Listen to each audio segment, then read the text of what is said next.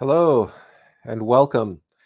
Welcome to another edition of Atlas Information Live. We are your host, Attlas Allux, and for the next couple hours or so, we are going to be taking your questions and discussing anything that you would like to discuss, because today is your day.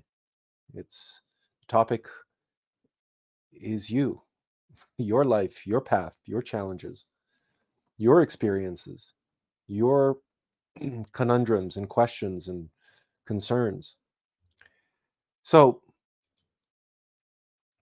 if this is your first time joining us, then welcome. We're happy to have you here. And if it is your first time, then you should know that on occasion we will have a live stream dedicated to just having an open discussion or taking questions, or just if you need to get something off your chest with a community of individuals who are going to understand what it is you're going through and may be able to shed light on it based on their own experience. Because very often when we walk the path, we encounter circumstances and situations and experiences which perhaps we do not have many people in our life whom we can discuss these matters with, because they just won't understand. People who are not on the path cannot truly grasp what we face. And so sometimes it's advantageous to be able to reach out and share with others who have similar experiences, or at the very least they can empathize and sympathize and, again, understand from their own experience what it is we're going through, and perhaps offer advice. But even if it's just there to lend a conscious ear, a receptive ear, because those who are not on the path, it's very difficult for them to grasp what we're going through and the challenges we face. So today is your day, and on that note, we are going to give you the link if you wish to jump on the stream and participate in person. You are more than welcome to do so. The link is on the screen, but it's also in the chat. All you have to do is put that link into your browser and you'll go to StreamYards, and it's very self-explanatory. You can come online and participate just like a Zoom call. All right, we have a couple comments coming off. Just Paula just wanted to say hi. Hi, Paula. You're not just Paula. You're very much Paula. And but do you mean just Paula, like Madonna? We should just call you Paula in the same way that people refer to Madonna, or Cher? Just Paula. Okay, it works. It works for us. Stuart Wilson says, "Man, I laughed when I saw this week's topic. I saw the post on Facebook just after I decided to have a week of silence."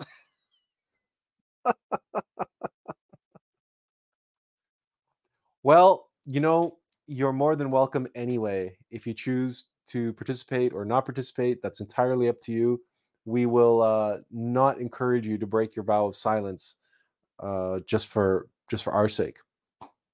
So, but you're welcome in any case.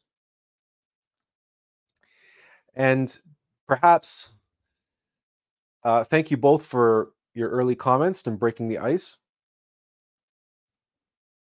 We're going to begin today while we're waiting for.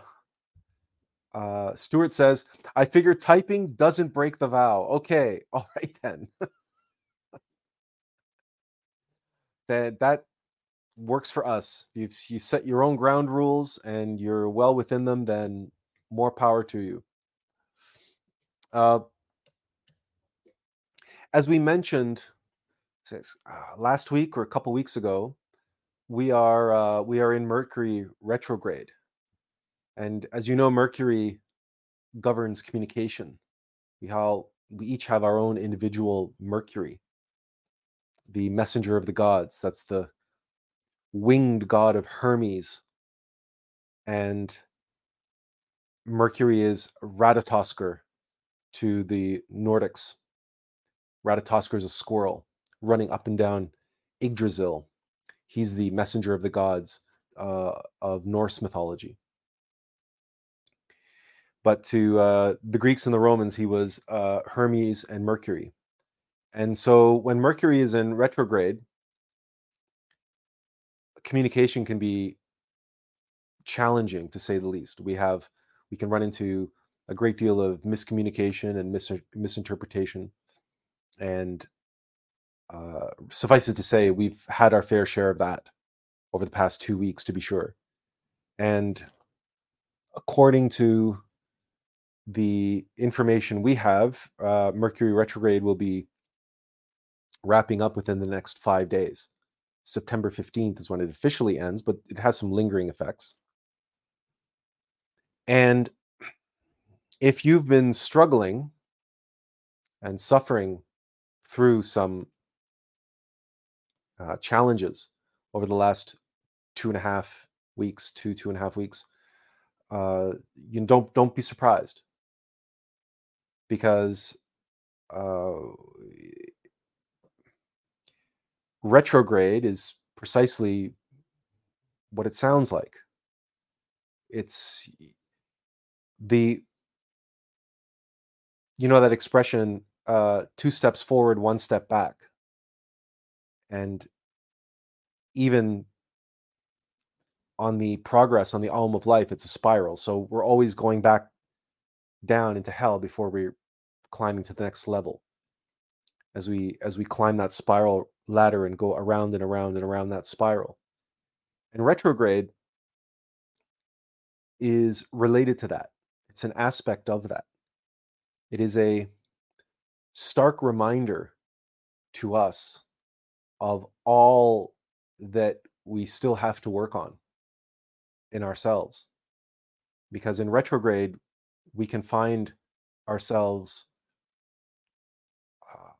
under attack, if you will, but from within, from our own egos, from our own defects and vices. And suffice it to say, we are not immune to this phenomenon. We've been suffering through this as well, and we expressed as much over the last couple of live streams. And things sort of came to a head early this morning. And well, we'll get into that in just a minute. Stuart says, thanks for the background life on Mercury Retro, the background info on Mercury Retro. I figured a week of silence ending this coming Friday was in need. Seems my instincts are giving positive responses to the situations around me. It's great to have this arena to come to. Well, you're most welcome. And we are happy to provide a space of love, a space of severity and mercy. And in between those two extremes of severity and mercy is this crucible. It is the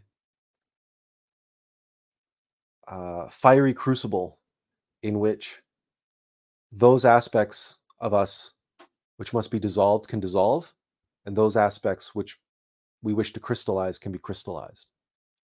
And that if we can provide a space that helps in that process, in that alchemical process.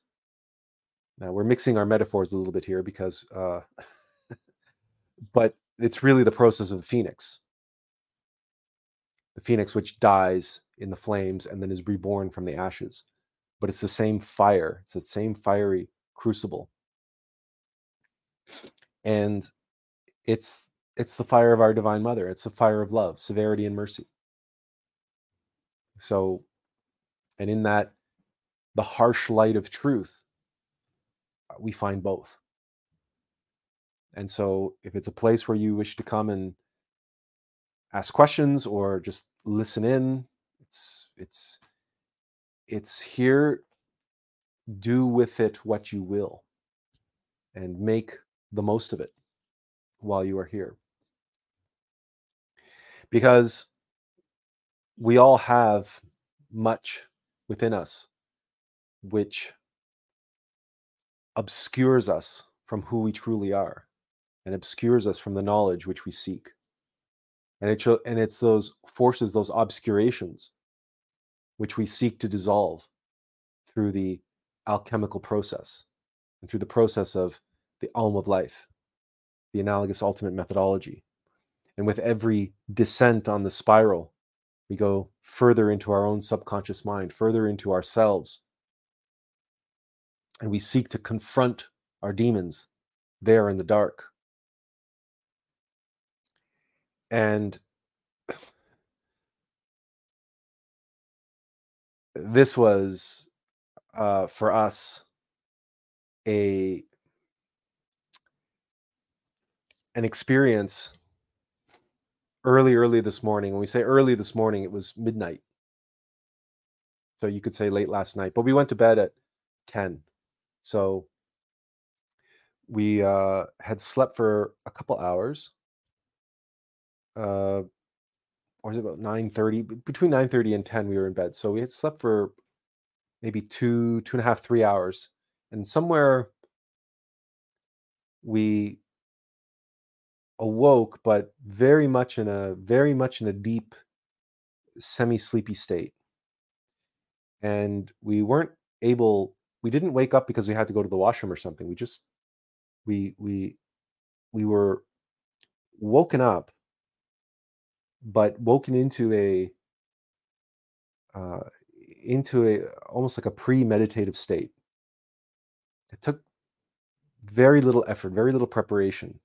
That's why the semi-sleepy state is so advantageous to meditation.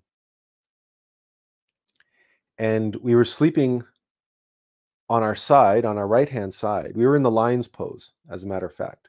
And the lion's pose, if you don't know, is the pose that Buddha Shakyamuni put himself in when he disincarnated. And the pose is you lie on your right-hand side with your right hand under your head or under the pillow that's supporting your head, and your left hand is on your left thigh. And it's the reclined Buddha, if you will. But it's the lion's pose. That's its official name. And we were in that pose, in that state, and we became hyper aware of this meditative state that we were in. And we proceeded to observe what was going on inside of us. And we do not hesitate to tell you that it was bedlam. We were observing a, uh, our demon was just having the run of the place. Mentally, emotionally, physically. And for the next 2 hours, we essentially were playing Keystone Cops with our demon. And if you're new, if you're new to this live stream, it may come as a shock to hear us speaking that way. But we, from a worldly perspective, we have epilepsy, and that's on the autism spectrum. And epilepsy is caused by it's demonic possession. It's just a lesser form of demonic possession, right? Our head doesn't spin around 360 degrees, and blood doesn't come out of our eye sockets and other orifices, and right. So we are not in need of an exorcism in that sense. But early this morning, in this guided process, and it was guided from within. We went on a witch hunt within ourselves. We were Van Helsing, right? Hunting our own vampire, right? We were the demon hunter. Literally, we were hunting our demon within ourselves.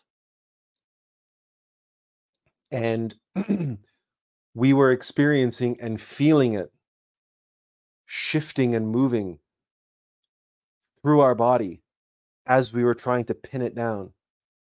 We were observing it, grabbing hold of our thoughts and trying to take our mind in different directions.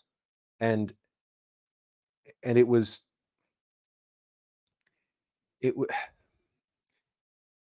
part wrestling, part hunting, because every time we consciously pinned it down somewhere, it would slip out, and it would escape, and then it would go to another body part, it'd go to another level, deeper, higher. And it's very, very, very difficult to describe, because of course all of this was taking place without any motion. We were lying perfectly still. All of this was taking place inside of us. So in our astral body, our mental body, our etheric body, and of course the etheric body is the foundation of the physical body. So we could feel energetically where it was moving to and where it was moving from, and then cascades of, when you get that feeling like goosebumps, and that cascading feeling of goosebumps, like a wave going through your body every time it shifted and moved someplace else. And then at the same time, things were happening mentally and emotionally, and so we have to observe all that and not get caught up in it, not get identified, just be an observation of it. And as it retreated, and we were tracking it, and we were like chasing it, and we were going deeper and deeper and deeper into ourselves.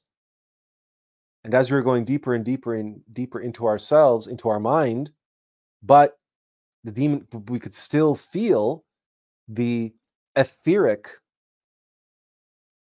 presence in our body. So this is something that becomes very clear. The mind is not just one level. There's 49 levels to the mind, 7 times 7 levels. It's like 7 times 7 octaves. Sorry, 7 octaves of 7 notes, right? That's 49 levels of the mind. So even as we were going deeper and deeper and deeper and deeper, chasing the entity that we live with, that is responsible for our depression, for our seizures, and of course for all of our fear. We've written extensively about this, and this is going to be the topic of our next book. Our personal experience fighting the demon of fear, a very powerful demon of fear, one that's so strong and so powerful it's able to give us seizures. And we were in part taking advantage of Mercury in retrograde, because the demons is emboldened during this time, during these periods, right? Because first of all, Mercury retrograde is a phenomenon of mechanical nature.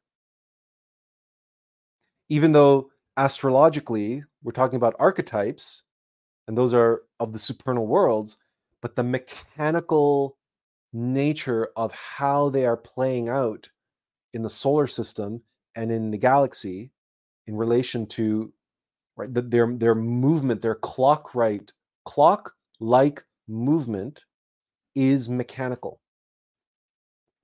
And true mastery on the path seeks to overcome our mechanical nature in all its forms. So, but when the forces of mechanical nature are strong and they're moving in a reverse direction, like Mercury retrograde.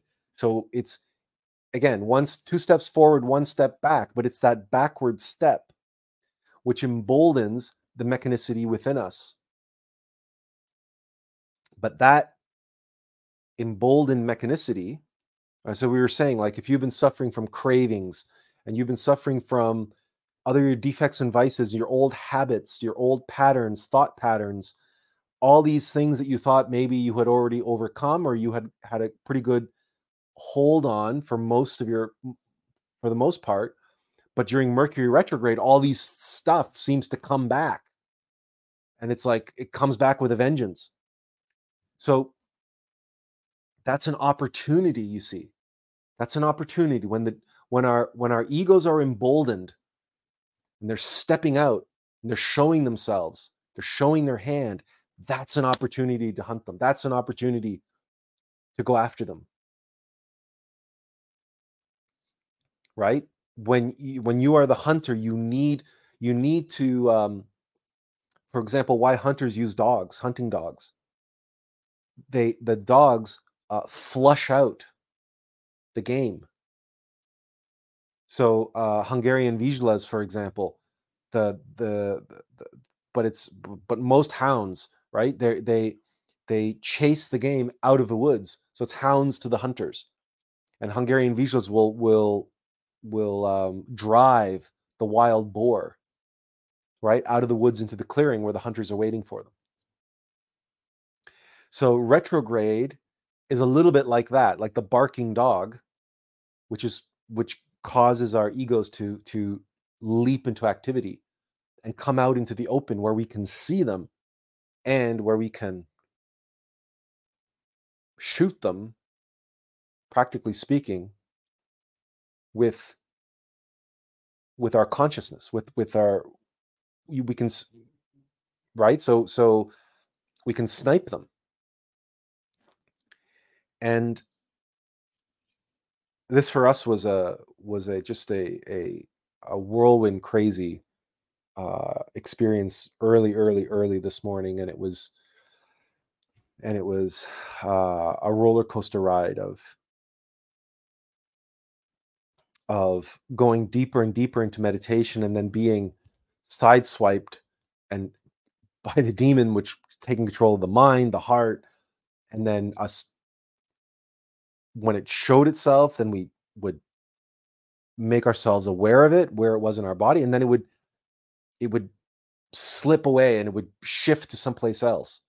And it was this it's kind of like, if you, the reason why we said Keystone Cops is it's really is like one of those old-timey vaudevillian silent movies where the cops are chasing the robbers around. Or think of it like a Charlie Chaplin movie where the antagonists are chasing Charlie Chaplin around, and it's a comedy of errors, but he's always eluding them and evading them and hiding here and hiding there, and he gets caught, but then he slips away, and it was really like that. So anyway, that's something that we were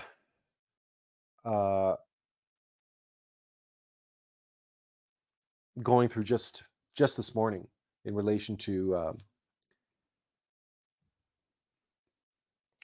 Mercury retrograde, and in relation to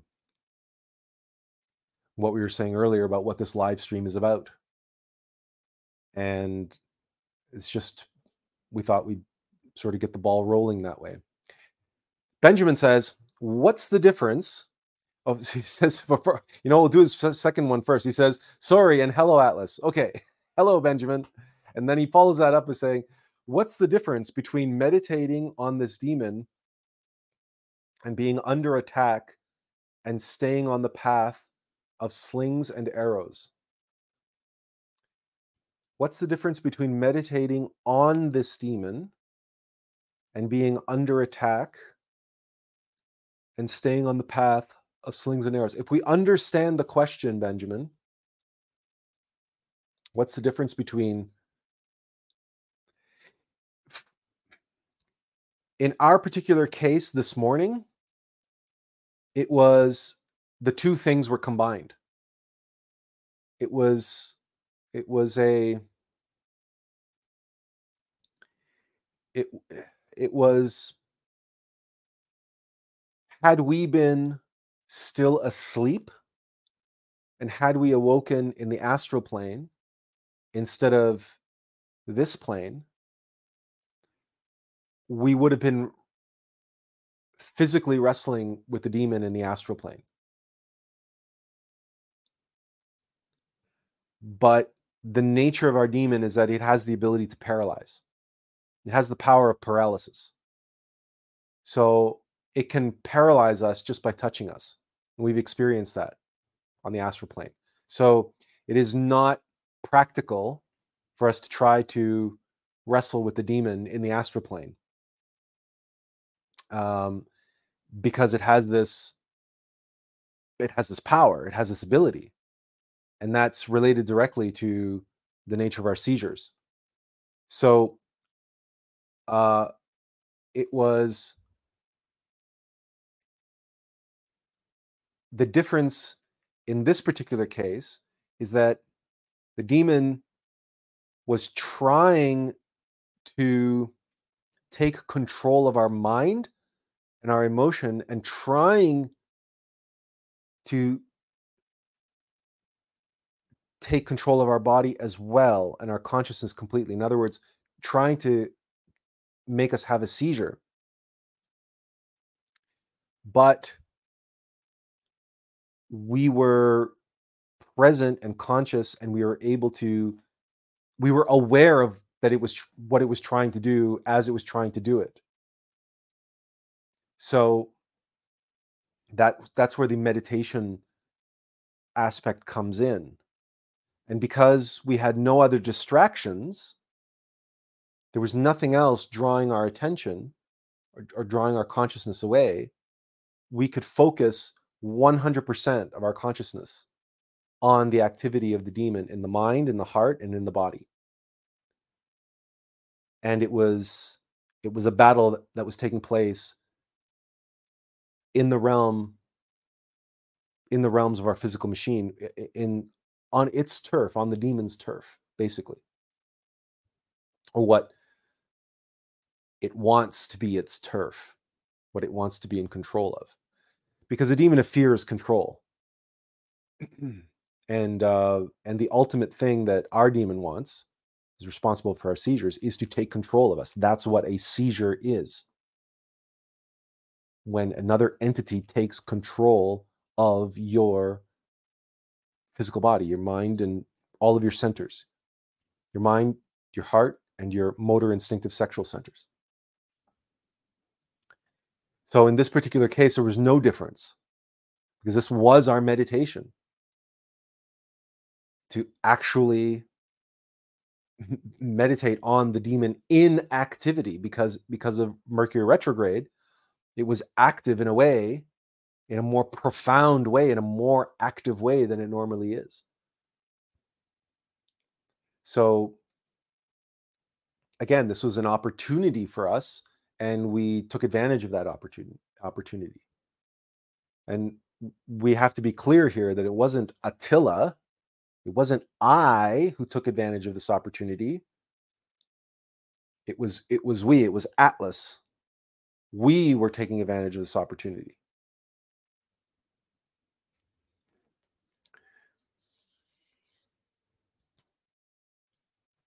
Hope that answers your question.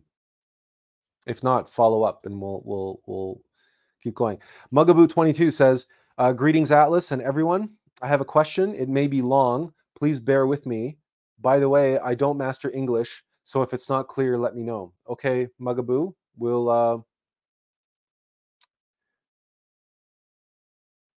okay, Mugaboo, we'll take some other ones. We'll come back to yours in just a moment.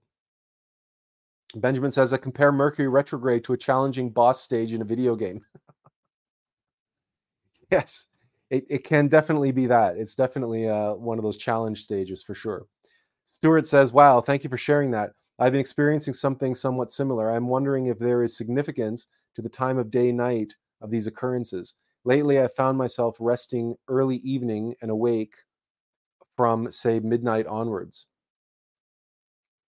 Look, during Mercury retrograde, strange things happen to our sleep patterns at the best of times. And we don't know what the moon phase was early this morning, but midnight is a significant time, but also the hours between from 3 in the morning to just before dawn. That's known as the witching hour. That's a very magical time. And it's a very powerful time to do meditation and other esoteric practices. Meditation, mantra, runes, white tantra, early in the morning, the witching hour, between 3 and 6 usually, but basically between from the hours of 3 a.m. to sunrise, or to just after sunrise.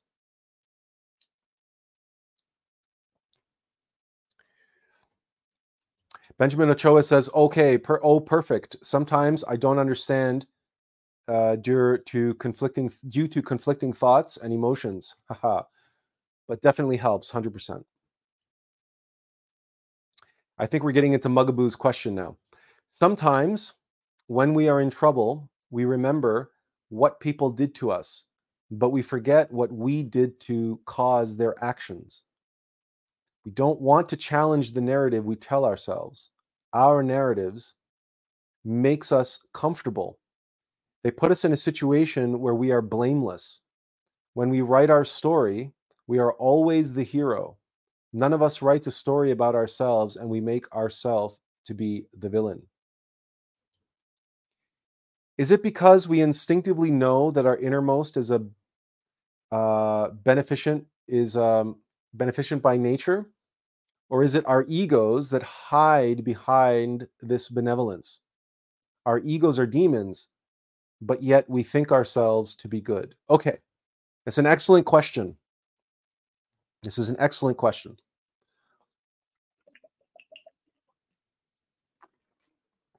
Now, there's the simple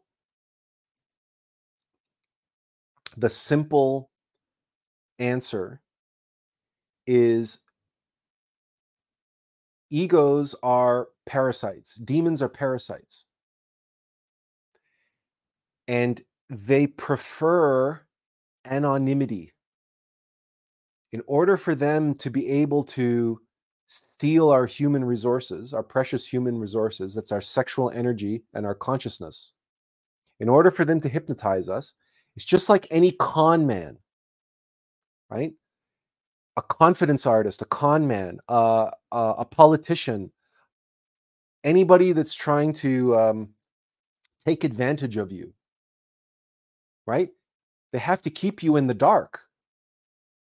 They can't let you know that they're taking advantage of you, right? So they're going to come to you as your friend. They're going to come to you as your savior. They're going to come to you as your ally. I'm on your side. I'm taking care of your interests. Now, how the egos orient that, how they are able to do that, is through a process of hypnosis whereby they refer to themselves as you. That's why every ego is an I. I'm looking out for me. I'm looking out for me, meaning, but they hypnotize us into believing that I and that me is us. But that I and that me isn't us, it's them.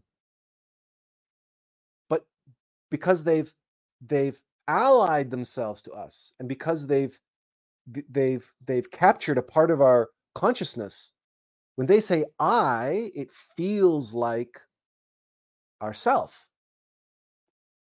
So I want this and I want that and I am this and I am that and I.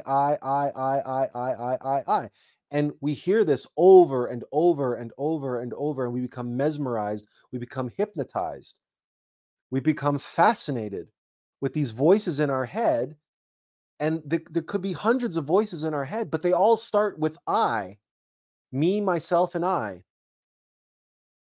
And we are convinced that all these different voices are the voices of who we are, this person that we identify with. Now,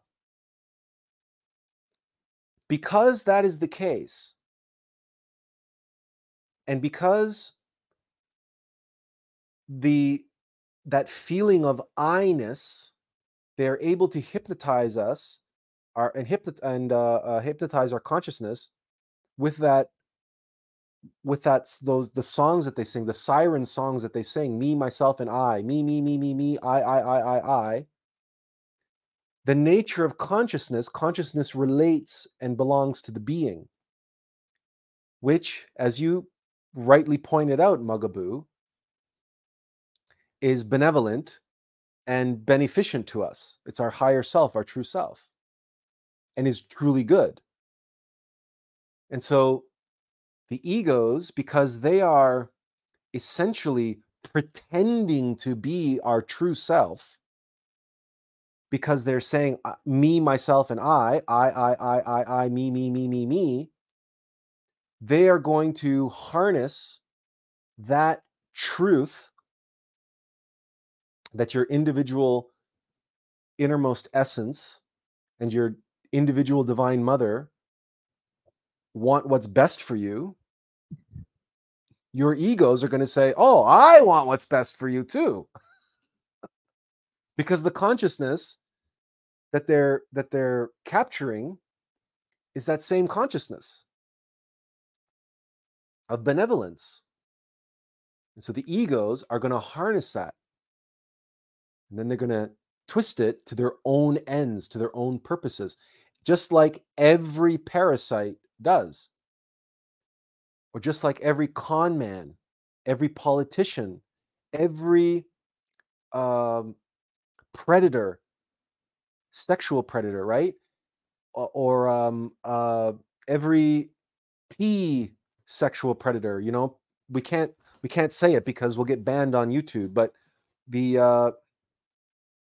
we can say the predators of younger children, right? They exploit naivete. They exploit innocence. They take advantage of innocence, of goodness, of benevolence.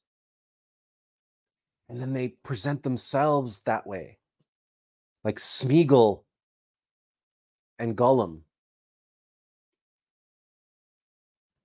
Oh, I'm innocent. I'm the victim. I'm the this. I'm the that. And then they project their malevolence. They project their malevolence out there. And then they put our attention and our awareness out there so that the villains are out there, and what's bad in the world, the cause of all our suffering, is out there. It's what he said. It's what she did. That's what caused our suffering.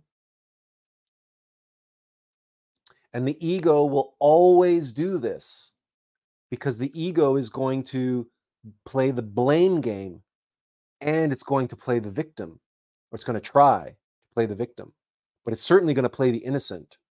Me? Like, again, we can take that example from Lord of the Rings when Gollum takes the Latmus bread, the last of the elvish bread, and he throws it off the cliff. And then he takes a little piece and he crumbles crumbs on Sam's tunic.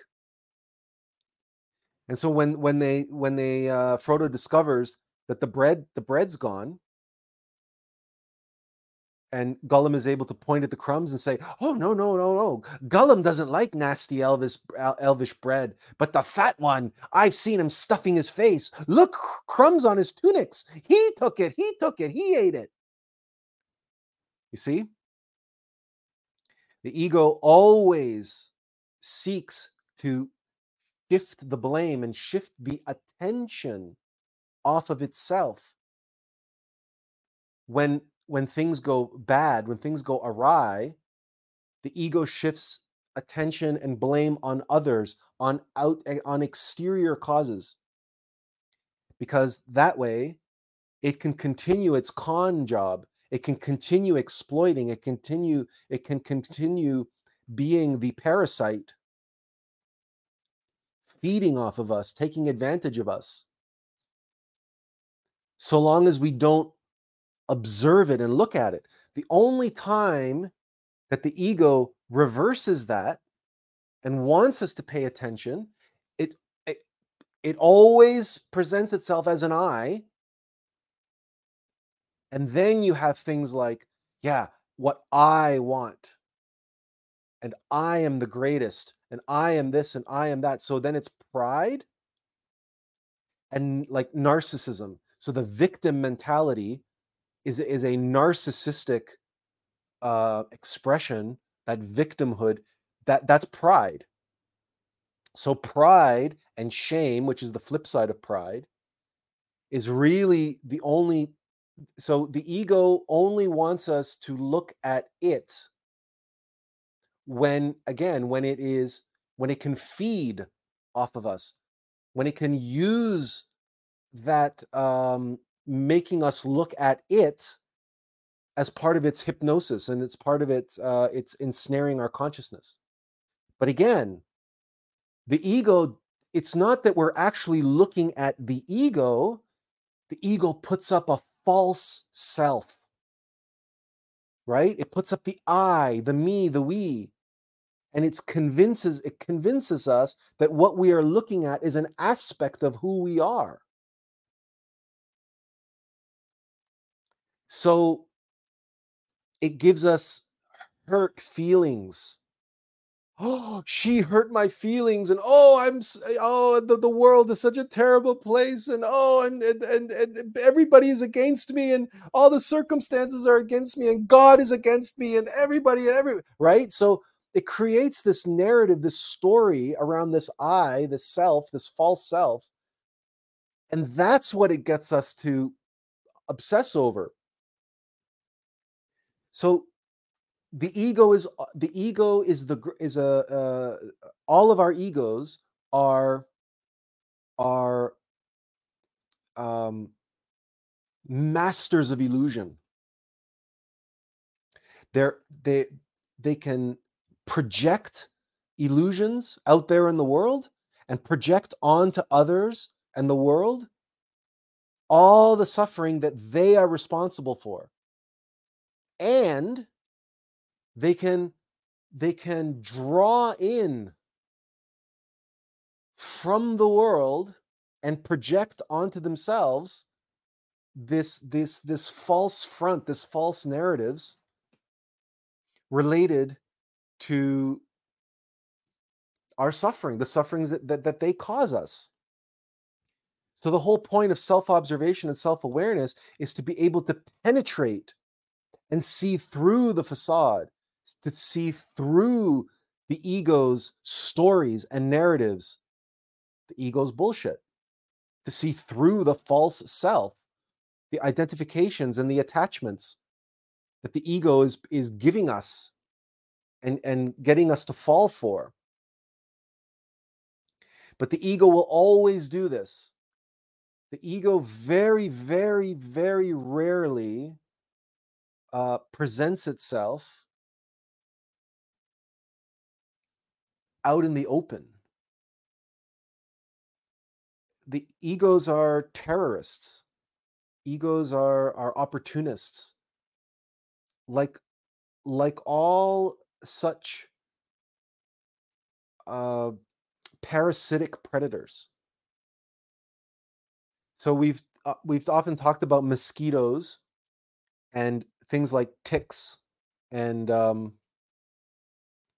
such blood-sucking parasites. You know that many of those parasites have, like mosquitoes, they have an anesthetic. So when a mosquito lands on you, the first thing that it does is it injects anesthesia under the skin before it bites you and starts sucking your blood. That's why we don't feel them, generally speaking. And that's why after they've had their fill and go on their merry different way, we end up with this bump where the mosquito bit us. We call that a mosquito bite. Well, that bump is our immune system reacting to the anesthetic that the mosquito injected. And what starts is that's what starts to itch. That's what creates the itch, is the immune system's reaction.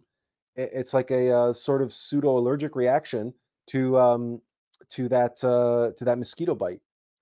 But it's not the bite that we're reacting to; it's the injection of the anesthetic. And so egos function in the same way. They will use some sort of illusion, either externalized or internalized, identification and attachment, projection, and all these sort of different uh, avenues, self-righteousness, narcissism, all these different ways in which the ego will create these narratives, these false narratives, and get us to identify with them and attach ourselves to them as being an aspect of who we are, as being ourself. And this is why we end up with the false self. This is the false self we get caught up in. And yeah, of course, the ego doesn't want to be seen as a villain, unless that's part of the narrative that it's playing. And many people who suffer from addictions, addiction is self-loathing, and there are egos who embrace that and say, hey, yeah, I am the villain. And they can exploit that in many ways. So they can cause that individual to hate themselves. And that's also pride. Because the ego doesn't care if you love yourself too much or you hate yourself, just as long as the ego gets what it wants from you.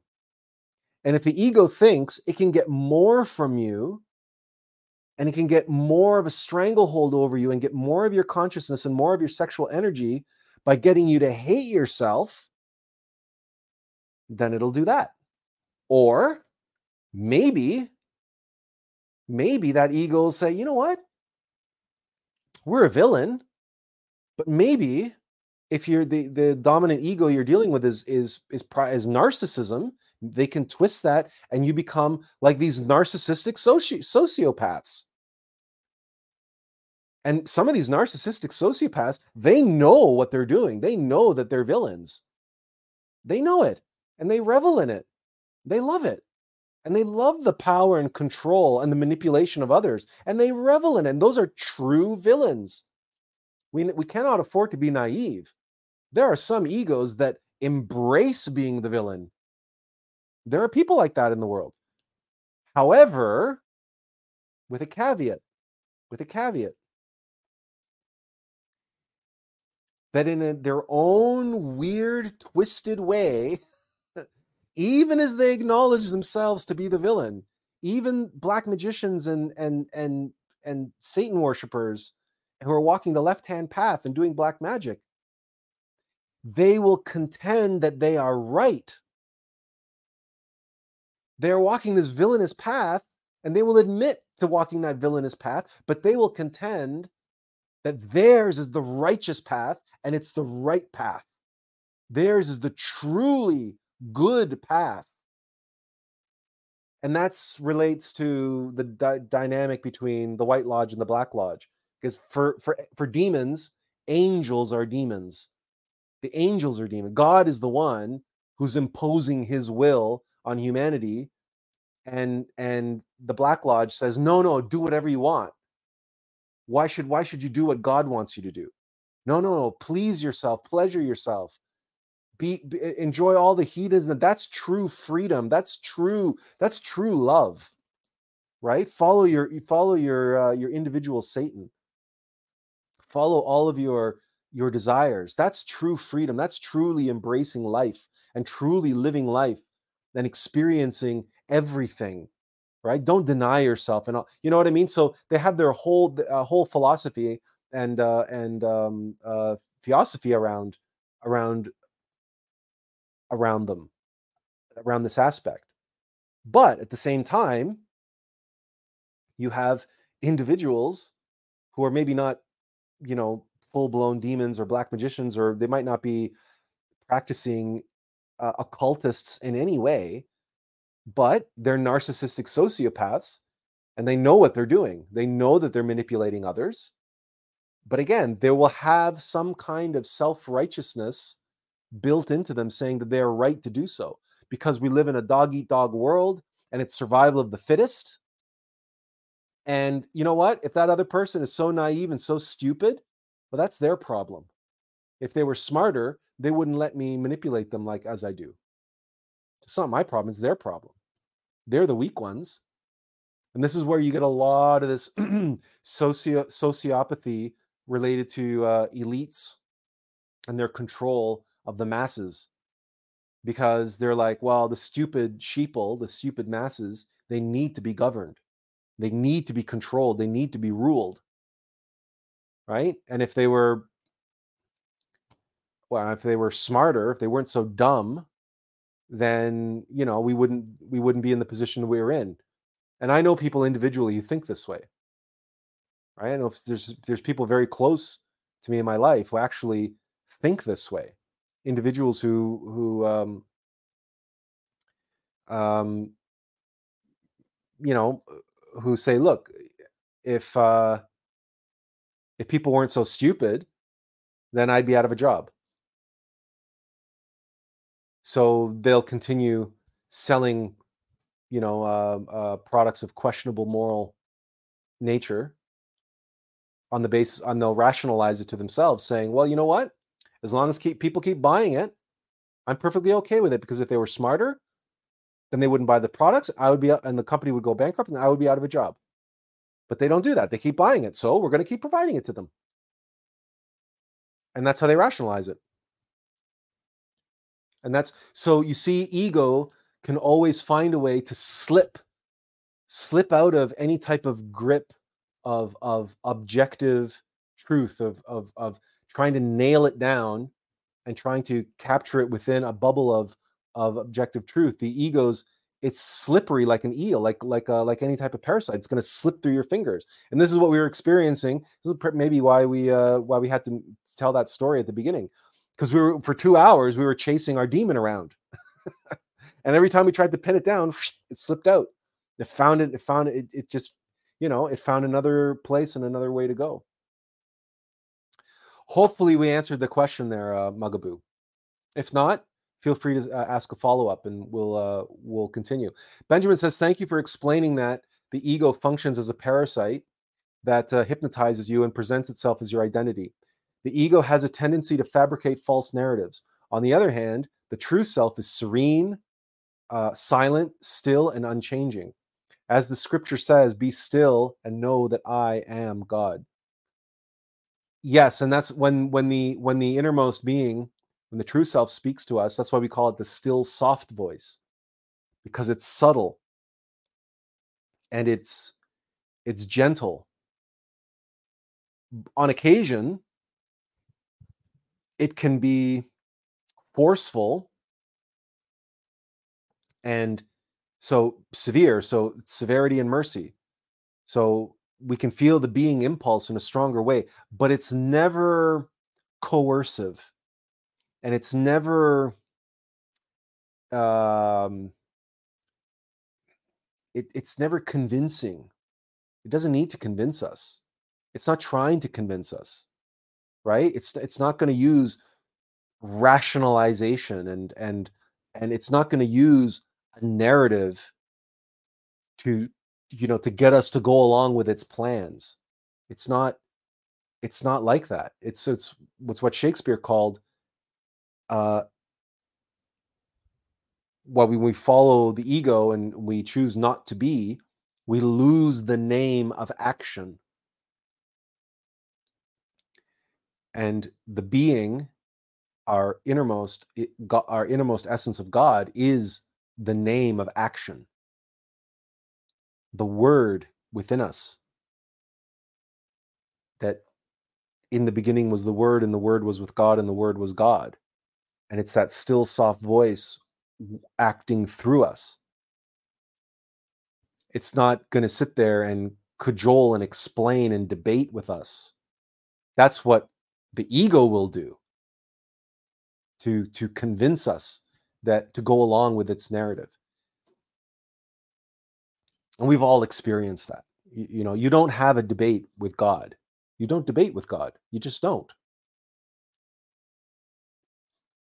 But when you sit there going back and forth, back and forth, back and forth in your head, you're debating your ego.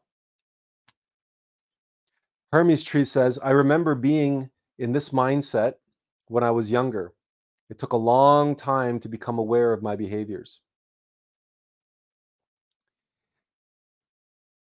Yeah, and there's plenty of people who are completely asleep and not aware of their behaviors and not aware that they're being manipulated by their own egos. Stuart Wilson says, ego as the evil eye,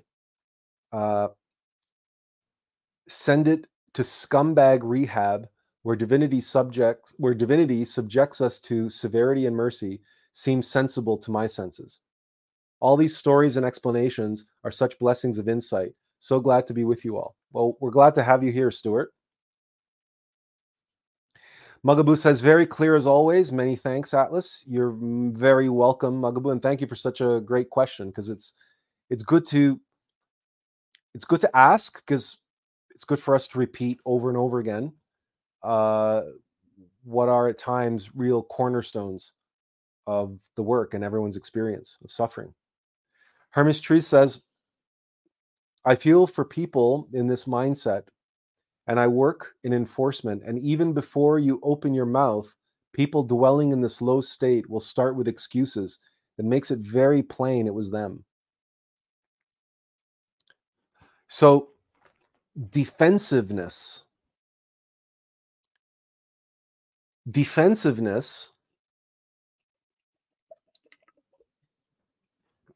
relates, it's highly egoic. And if you recall, a few weeks ago,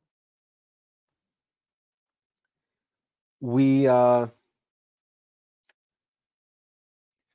did a live stream where we were talking about how a good defense is an offense against your being, against yourself. And somewhere here, somewhere, we have a whiteboard where we have covered in spaghetti drawings. If you recall, we had that concept of, yeah, here, let's see if we can share this just for a moment. If you recall this whiteboard,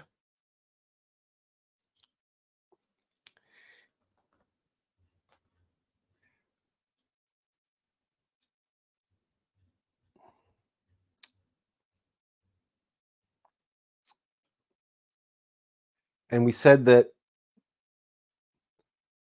the ego will create this force field. And it's all of our beliefs, all of our narratives, all our defensiveness. And this is a defensive field. But if you recall, we pointed out that it may be a defensive field, but what it is, it's really a containment field. And that defensiveness is the prison that our true self becomes enslaved in, entrapped in, by us wanting to feel safe, right? By us wanting to feel safe, we put all of our energy and attention into that defensiveness. And so the whole point of Shakespeare's to be or not to be speech, whether 'tis nobler in the mind to suffer the slings and arrows of outrageous fortune, the whole point of that is to say the being, to be, doesn't want to feel safe. It has no need to feel safe because it cannot feel fear. It has no fear. So what need does it have to pursue comfort and security? So if we pursue comfort and security, because we have within us a voice telling us, oh, it's the shrewd voice of our dear mother, echoing from our childhood. Now be careful, now be careful, now be careful.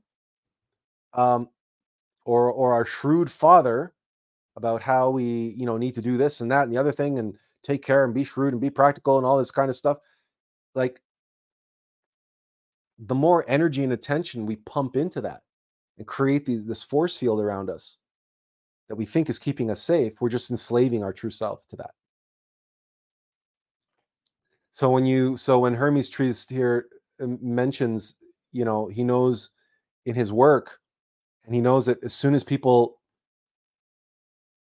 start jumping in with excuses and rationalizations and justifications, he knows that to their they're adding to their force field.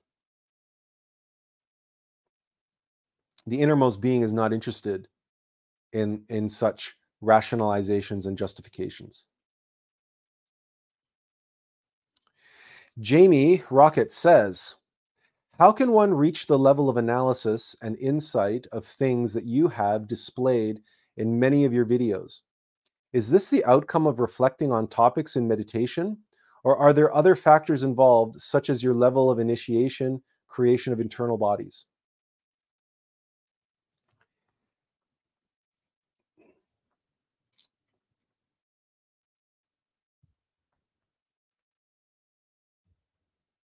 There are,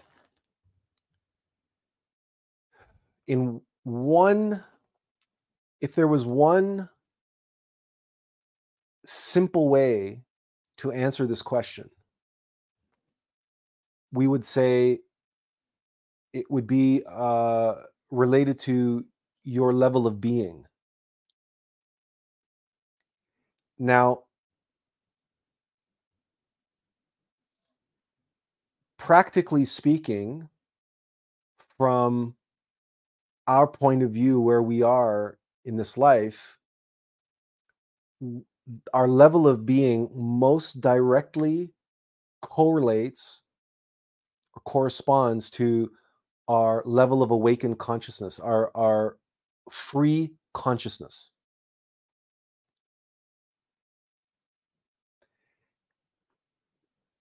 And free consciousness is a product of doing the work of the Alm of Life. So as we practice the Alm of Life, and we are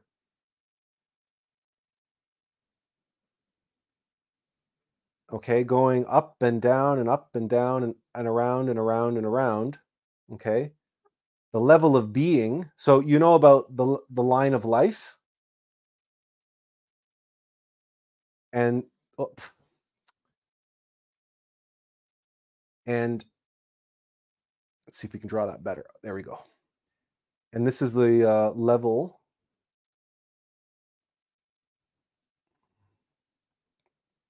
Okay. So again, level of being most closely correlates to consciousness. How conscious are we? Now, what is our consciousness currently bottled up in? Well, it's bottled up inside of our many egos. In other words, the psychological aggregates which cause us to become unconscious, and they exist in our subconscious mind. They are our subconsciousness, which is why, by observing ourselves,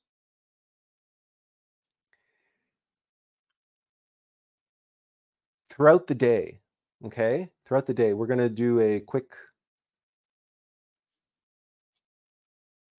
All right, there we are. Throughout the day, right? Now, I want you to imagine that we have our conscious experience and we have our subconscious experience throughout the day. And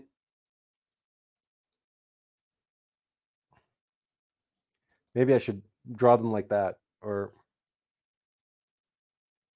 maybe I'll give them fangs and then, okay. So here are our egos, okay?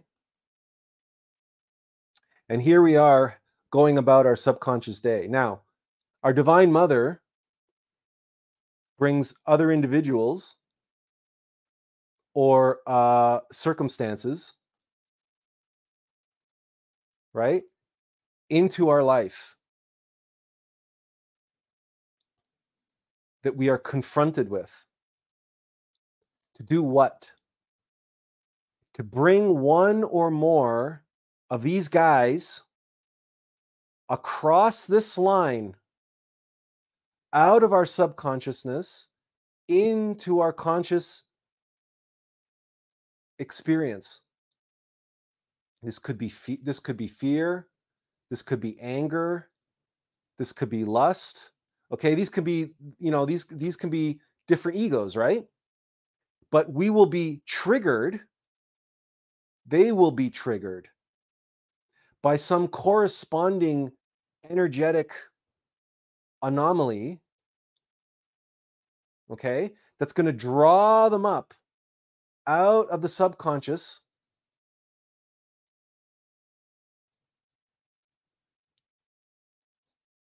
and we're going to get triggered and we're going to experience some kind of suffering.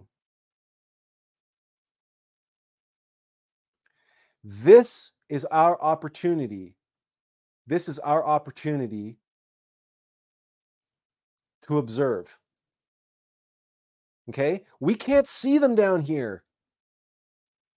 We can't see them when they're below this line. When they're below this line, we can't see them. That's why they're subconscious.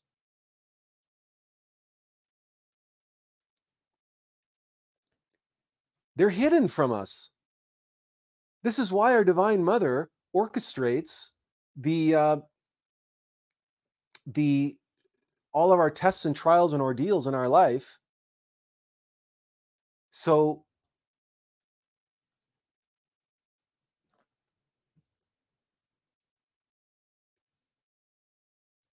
that these occurrences, right, draw them up,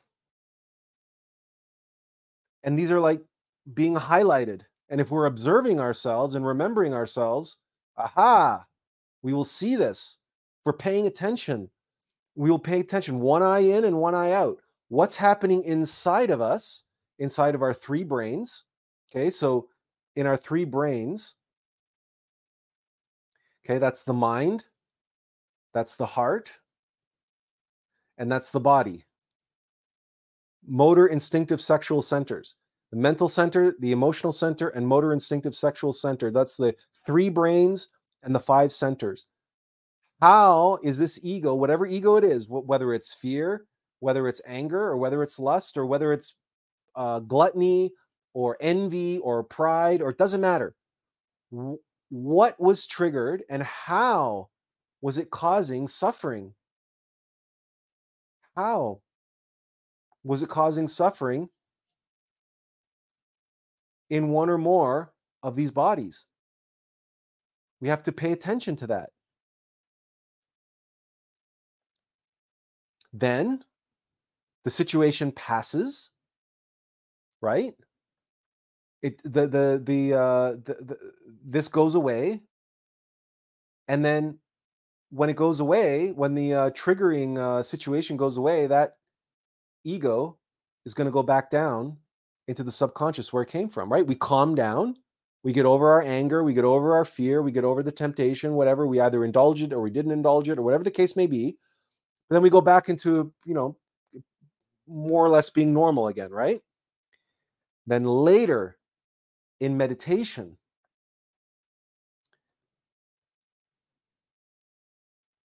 we play out this scenario Okay? We meditate. And what do? We go down into our subconscious through meditation, and we play out what was playing out on the surface, having an understanding of what ego we're dealing with now, because he showed himself, he showed his face to us. Okay?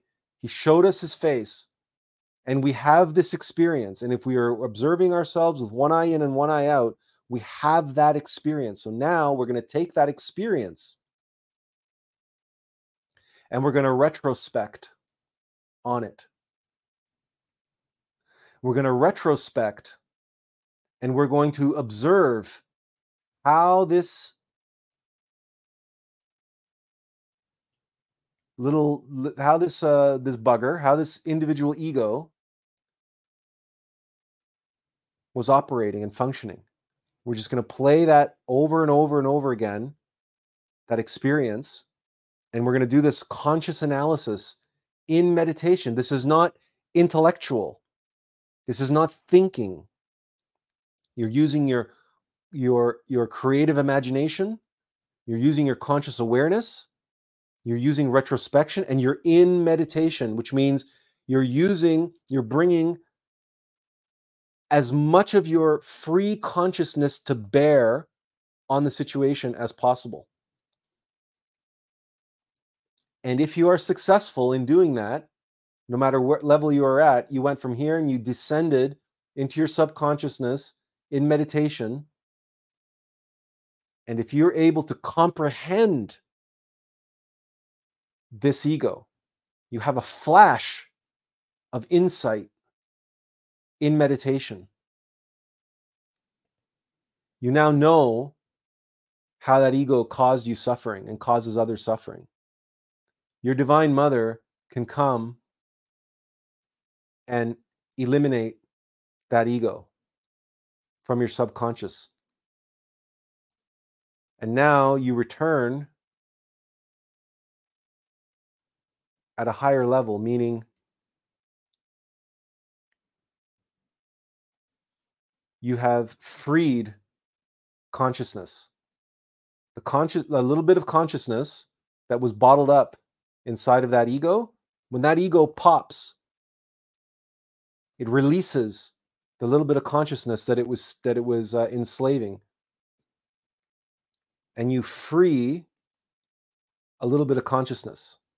Now, what that means is the next time you go into meditation, the next time you do anything, the next time you face your next test or trial or ordeal, you're going to be facing it with just a little bit more consciousness and a little bit more self-knowledge than you did before. You're going to have a little bit more self-evident experiential knowledge and a little bit more free consciousness to face the next challenge, the next test, the next ordeal. And then likewise in meditation, to go down and meditate on another ego. And this is the process. This process has to happen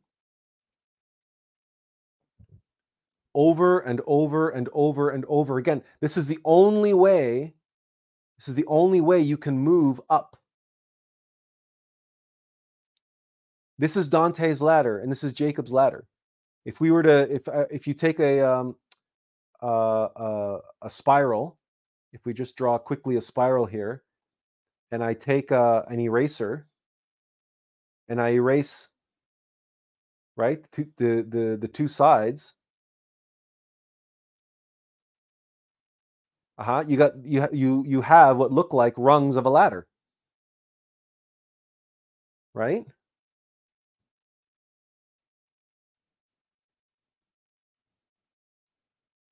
Looks like you got rungs of a ladder here, right? But that's an illusion, because what you really have is a spiral, which means before you can go to the next higher rung on the ladder, you have to descend to the next lower rung. It's the only way. There is no other way. This is the analogous ultimate methodology. This is how all things come into being. You cannot progress in anything via any other methodology. You have to understand this. You have to comprehend this. This is the meta paradigm beneath all other paradigms, which means if you're learning a language, if you're learning how to play the piano, if you're building muscle in the gym, doesn't matter. It is this process. You have to face a challenge, a trial, an ordeal. You have to test yourself. You have to exercise. You have to practice. Practice makes perfect. You have to do this in your life. This is the only way you can liberate consciousness and increase your level of being. And guess what? The more consciousness you have, that's like increasing the bandwidth between you and yourself, your higher self, your true self. Because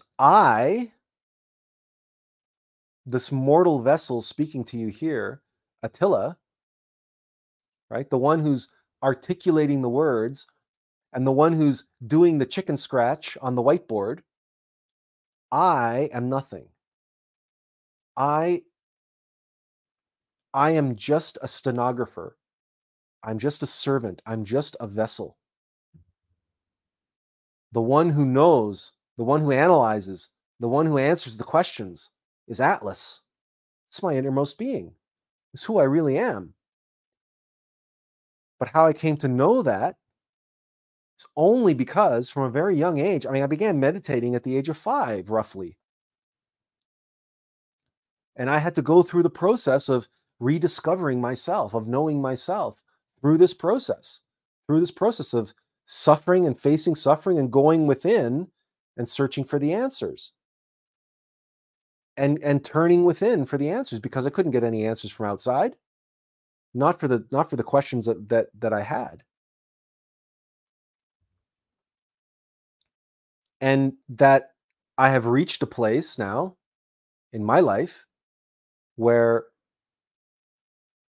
I have surrendered to my higher self, and we have practiced over the last 7 to 10 years now, surrendering in the moment by moment, on the computer, letting Atlas write the blogs, and now letting Atlas write the books. I'm a stenographer. I take dictation. I bring my worldly skills and abilities and intellect and everything are in service of Atlas. But I even stopped reading books from Glorian and Master Samael, because I didn't want to be a parrot, right? It's like at no point, because Master Samael wrote those books that way. He delivered the teachings the way he needed to deliver the teachings. And we have to deliver the teachings the way we need to deliver those teachings, because we live in a different world than the world in the 1950s and 60s and 70s of Central America and South America. It's a very different world. And so the teachings have to be presented in a way that individuals in North America and in the English-speaking world in the 21st century can grasp. And so that's why we surrendered to our higher self. And so when you ask the question, how can we reach the level of analysis and insight? Hopefully, we've shown that. It's getting the I out of the way, as many of our eyes out of the way,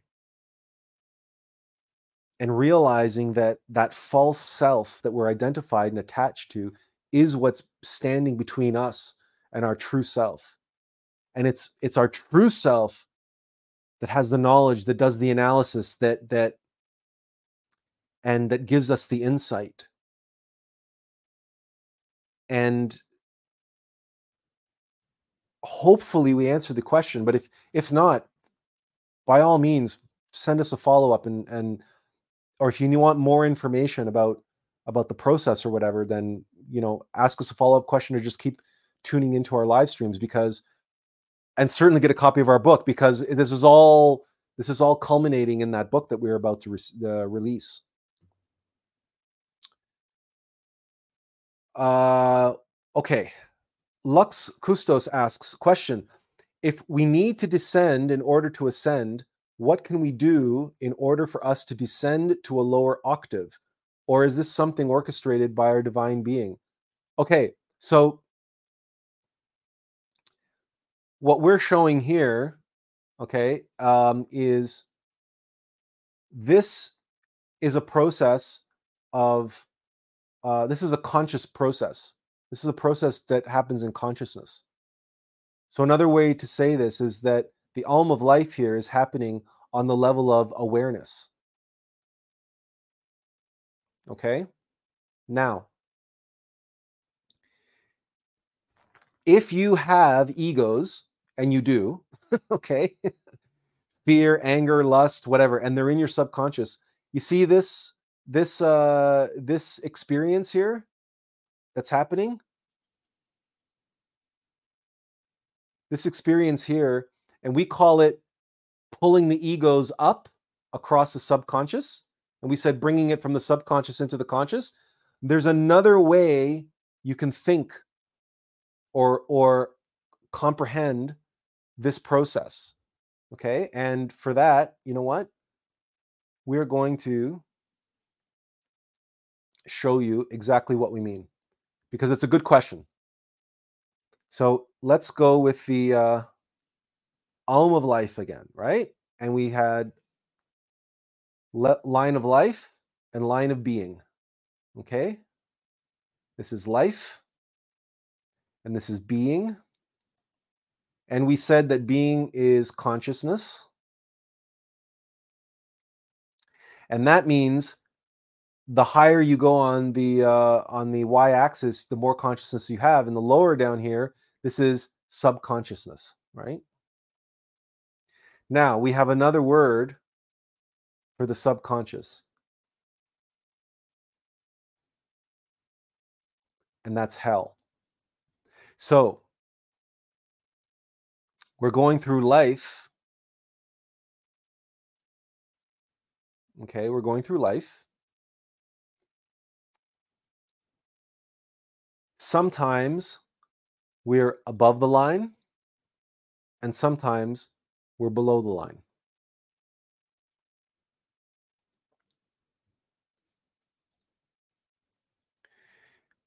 Here,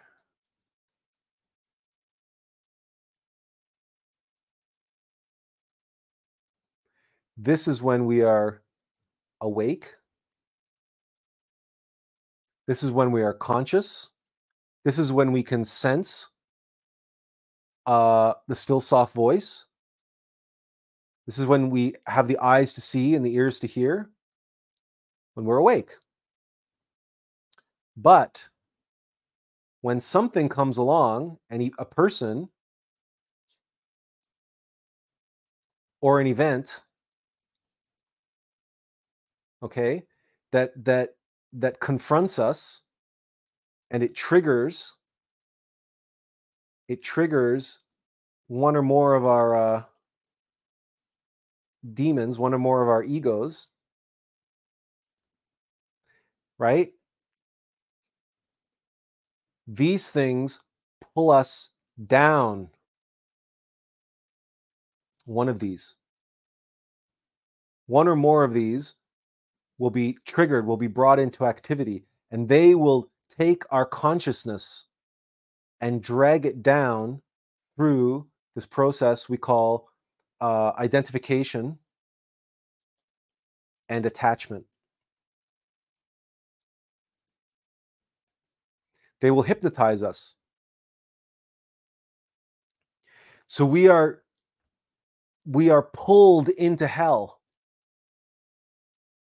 and we are not being. We are in the false self. In other words, we're below this line. We've gone down here. We're now down here, and we're facing the monster. We're facing the demon, right? The Medusa, the Minotaur, the dragon, in the dungeon of our subconscious mind. We have entered the underworld.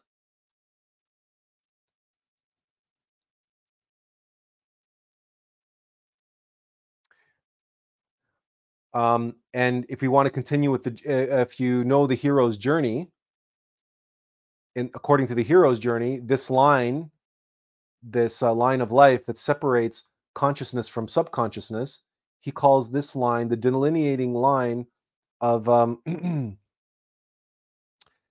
what's above the line. He calls the known world, and below the line is the unknown world. Or he also calls this the special world. These are Joseph Campbell's terms related to the hero's journey. So when you ask this question, right, if we need to descend in order to ascend, right, what can we do in order for us to descend? You don't have to do anything. Just be yourself. Rest assured, your divine mother is going to orchestrate everything that you need that's going to pull you into hell. But it's psychological hell just because of what's triggering and coming up to the surface. So over here, we said that it's bringing them from the subconsciousness into the consciousness. So you can think of it that way, but the other way you can think of it is that you're taking your consciousness and it's being sucked in to hell. Now, whether or not you stay awake in hell is up to you. That's your choice. That's the hero descending into hell to face the demon and not being overcome by the demon, not being turned to stone by Medusa. So Perseus looks at the polished insides of his shield, and he looks at her reflection only. He doesn't look directly at Medusa, so he doesn't want to get turned to stone. So these myths contain a great deal of metaphysical truth on the practice of this from a practical sense. But who is it that sends Perseus into the underworld, into the labyrinth, to kill Medusa? Athena, which is Perseus's divine mother. And Athena gives Perseus the weapons that he needs to confront Medusa.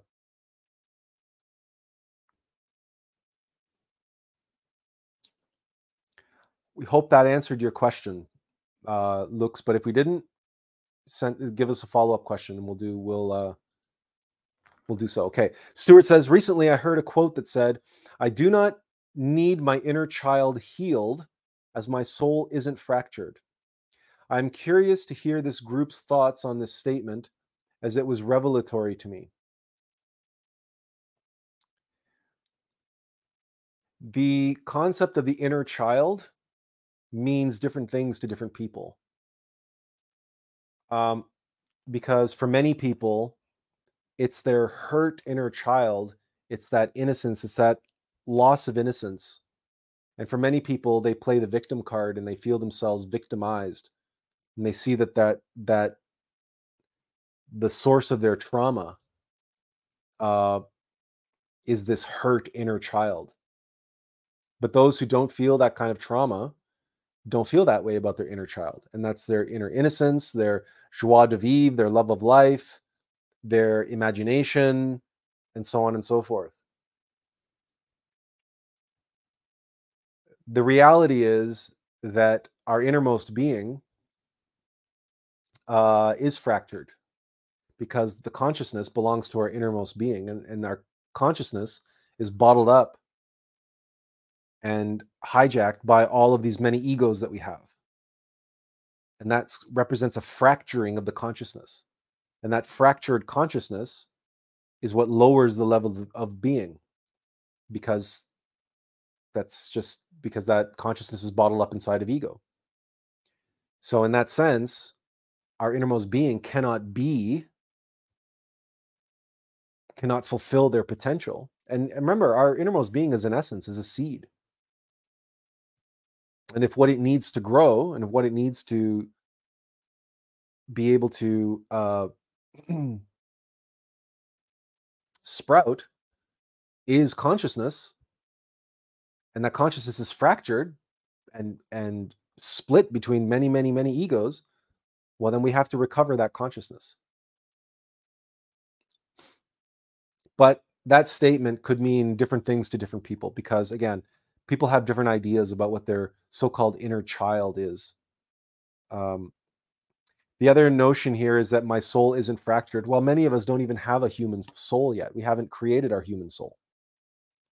So that's another misunderstanding, because people don't understand what soul is really, and that we have a divine soul and a human soul. The divine soul is the consciousness, so that's fractured, and the human soul hasn't been created yet, because that's the solar causal body in tfor, and that can only be created through white tantra. So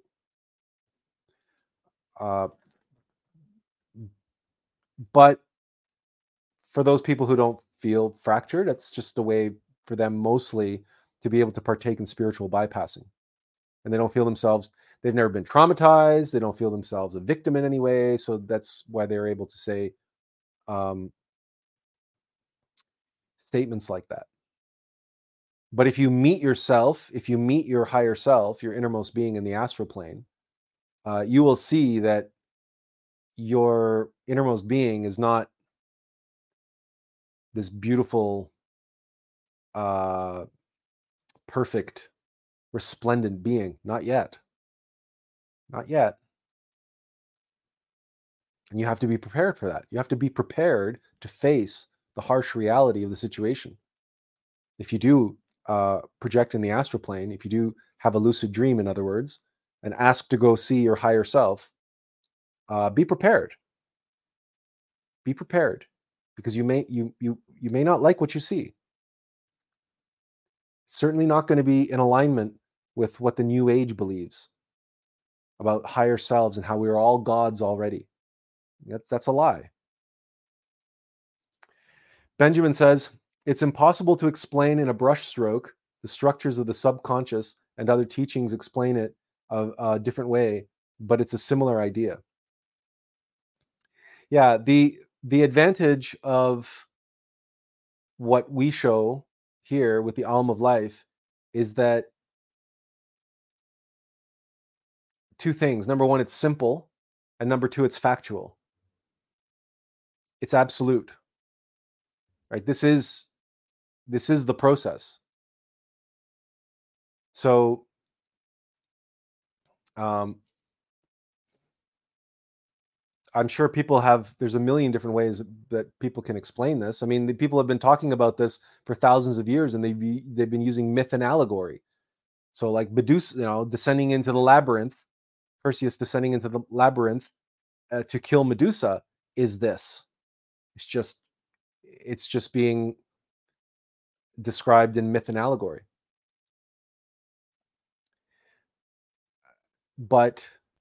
And so I wouldn't say it's impossible to explain.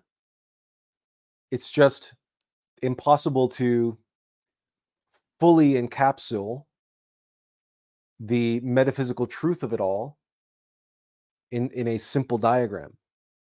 And yet, that's precisely what we need. A very simple explanation and a simple diagram that's actionable. So we can comprehend and saying, well, this, on some level, on a basic, essential level, on an archetypal level, this is what's happening. This is what we're doing. And this is why we're doing it.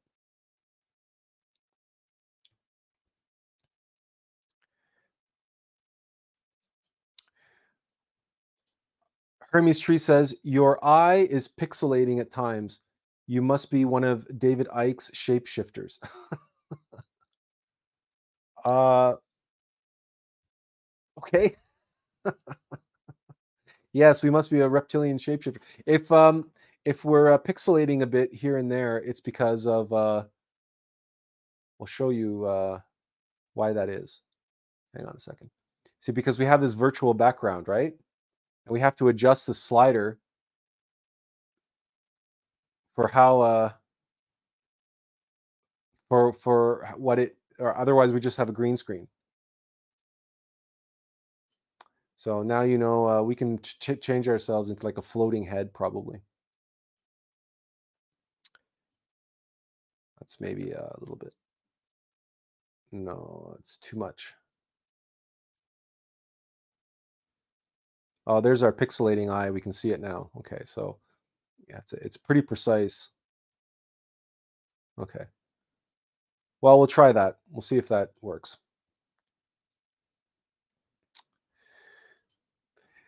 Benjamin says, "Yes, you said it better to fully encapsulate."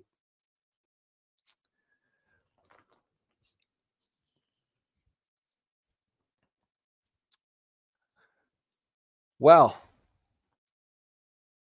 we've got some fresh spaghetti to share with you guys now for today. But what else? Anybody else have any more questions?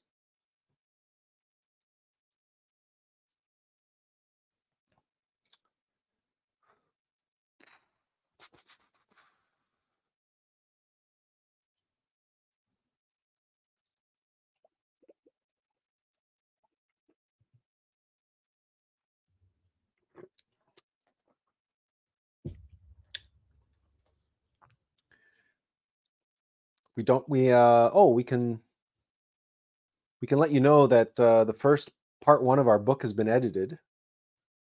We received the edited text from the publisher this week, and we went over it. And so the the progress on the book is going fairly well. We're fairly confident that that we're moving ahead in the right direction there.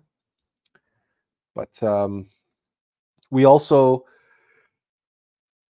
took steps to set up a podcast on Spotify, and we will be uploading. We will start uploading some of our old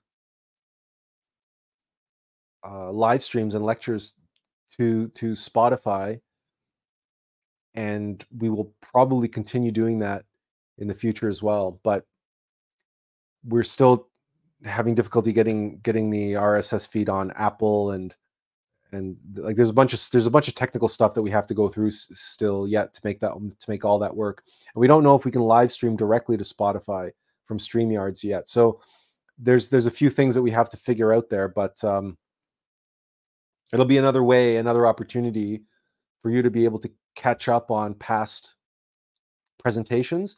And because it's Spotify, we're fairly sure that you can listen to it audio only on your smartphone through the app, and you can turn the video off. We're fairly sure that you can do that.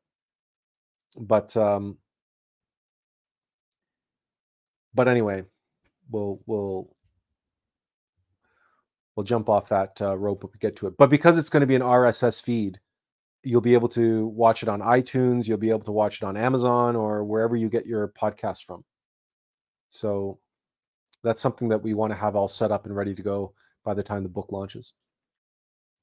Hermes Tree says, is Gandalf's fight and fall with the Balrog and then his ascension this process as well? Yes. Yes. In fact, Gandalf's fight with the Balrog culminates in his death. He kills the Balrog, but in the process, he also dies. And if you recall, when he entered the mines of Moria, and when he first stood his ground against the Balrog, which is a very, very powerful demon of the old world, of the ancient realms. He was Gandalf the Grey. And it is through his fight, his descent into the deepest dungeon, the highest peak of the deepest dungeons, when he finally felled his foe and vanquished the Balrog. And he says, "Life left me, and I was carried on." I can't remember exactly the poetry of the moment of that scene, but if you're interested, I wonder if we could play it, because that scene, we put that scene in our video on Star Wars, our the Skywalker Apocalypse. We actually relate to the that scene from Lord of the Rings. In any case, at last I smote my foe and felled him on the ground, and the life left me. And I went through time and space, vanished, and all he talks about going through to the light, and he says, but it was not to be. Right? Breath returned, and I was sent back, and I've been sent back until my task is done. And then Aragorn says, Gandalf. And he says, Gandalf?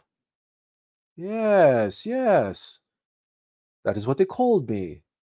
That was my name. Gandalf the Grey. I am Gandalf the White. And I return to you now at the turn of the tide. That is Gandalf's moment of Christification, his fight with the Balrog.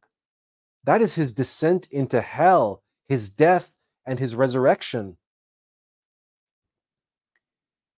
The Alm of Life has levels and levels and levels and levels.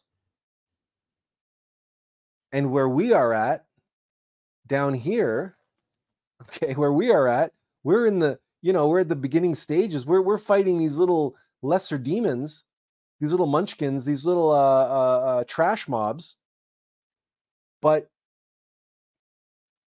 when you consider a Gandalf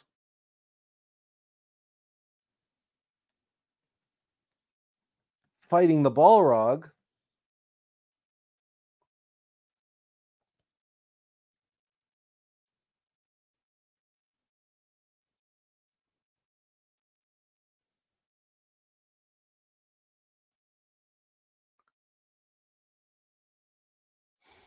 right? It's you gotta put things into perspective. That's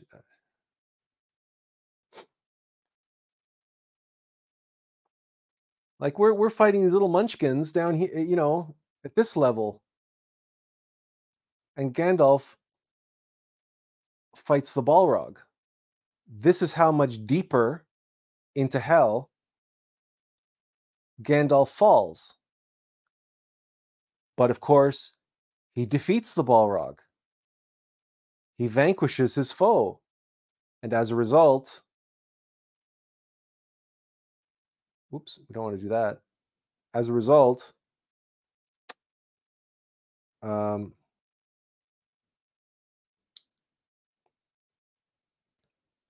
this is how much higher Gandalf ascends. Because he literally ascends and he becomes a Christified master. But then, once he becomes a Christified master, what does he do? He comes back down. Because that's what Bodhisattva do, right? He comes back down because now he's got to help. He's got to help Middle Earth face Sauron.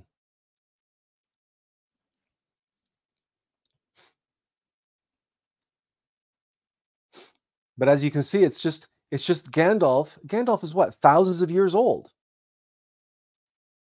So he's undergone this process. He's undergone the hero's journey many, many, many, many times. And each time he undergoes the journey. Each time he goes through one revolution of the Elm of Life, he achieves another revelation of being, another level of being.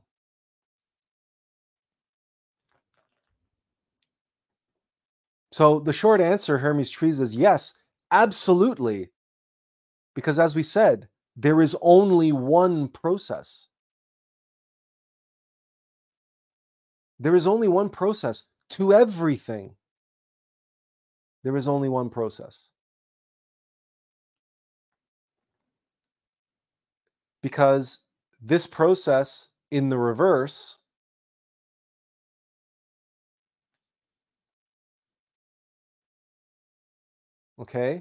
is descending. If this is going up, this is evolution, because you are going up on the level of being.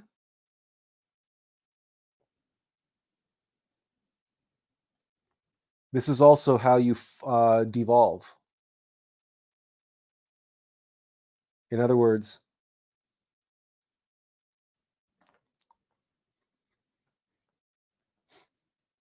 so you can fall back to this point, but if you keep falling, you start devolving, and this once you go down to this 0 point, this keeps going, and if you can visualize what that means, it means what black magicians and awakened demons are doing. They're doing this.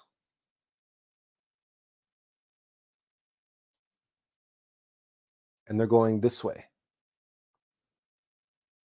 And in order for them to do this, they have to go into higher levels of consciousness and enslave higher and higher levels of being. More and more consciousness, in order for them to grow in power and to grow in levels that's appropriated to what we call the left-hand path.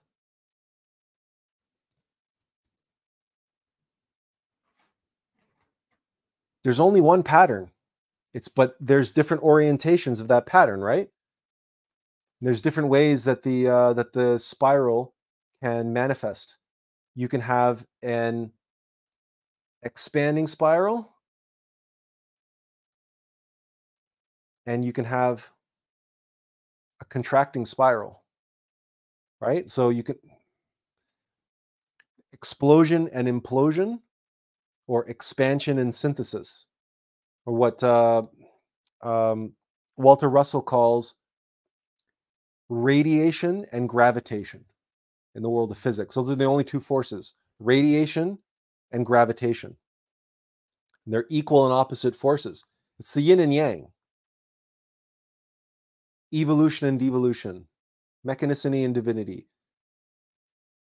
And on the upward spiral, you can have expansion and synthesis. So, for example, the expansion, this comes back to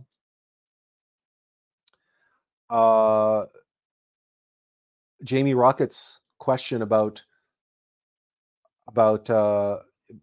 gaining levels to have the ability to analyze the way we do. If we expand our consciousness, we can synthesize new knowledge. We actually have a graphic that shows this. We don't have to. This is going to be in our book, actually. We have a visual aid that we can show you, which, if we can find it, there it is. Okay, so let's make that bigger. So let's hide this. So you see, from not being to being, we have to have an implosion of hypnosis and ignorance. Our unconsciousness needs to implode and have and explode the ego. And as we explode the ego, we burst those egos, we release the consciousness inside. So we have an expansion of consciousness. And when we expand our consciousness, we can synthesize gnosis. So you go down to come back up. This brand is in the way. So let's just, where is it? Logo. Let's just hide it for a second. Okay, so you can see it better. Oh, you know what? We'll just make it a little bit smaller. There you go. So you see there's you have to descend to ascend. It's the yin and yang, right? It's the same. This is why the yin and yang has that movement associated with it, and why each has the other as a part of it. Because the other thing that we can show you is, under normal circumstances, we have the two aspects of the Alm of life, evolution and devolution. And again, we have explosion and implosion. We have expansion and synthesis. It's the same process. It's the same fundamental archetype. It's all a question of orientation. It's a question of application or a question of expression. But there's only one pattern.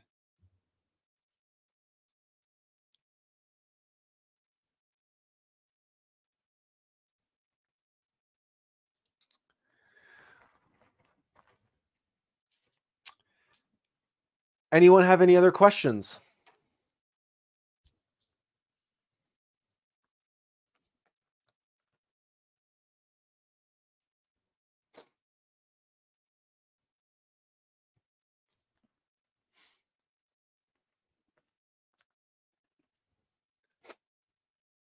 Because really, when we consider it that way, we remember expressions like slow and steady wins the race, and that, in answer to Hermes Tris's question about Gandalf, it's the same thing that Jesus did. Jesus came and he suffered terribly, and he died, and for 3 days he descended into hell. And even though it was 3 terrestrial days, it was a lifetime spent in hell. He was in hell saving souls. And then he returned. He rose from the dead. And he rose a Christified master. And that's what Gandalf's fighting of the Balrog and his death and his return in the Two Towers, his return to his 3 companions as Gandalf the White. That's, by the way, the 3 companions, Aragorn, Legolas, and Gimli, represent the heart, the mind, and the body. And Gandalf is the being.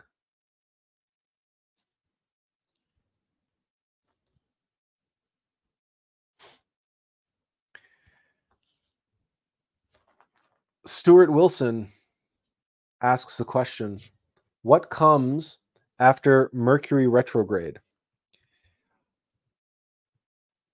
Honestly, we couldn't tell you. We don't know.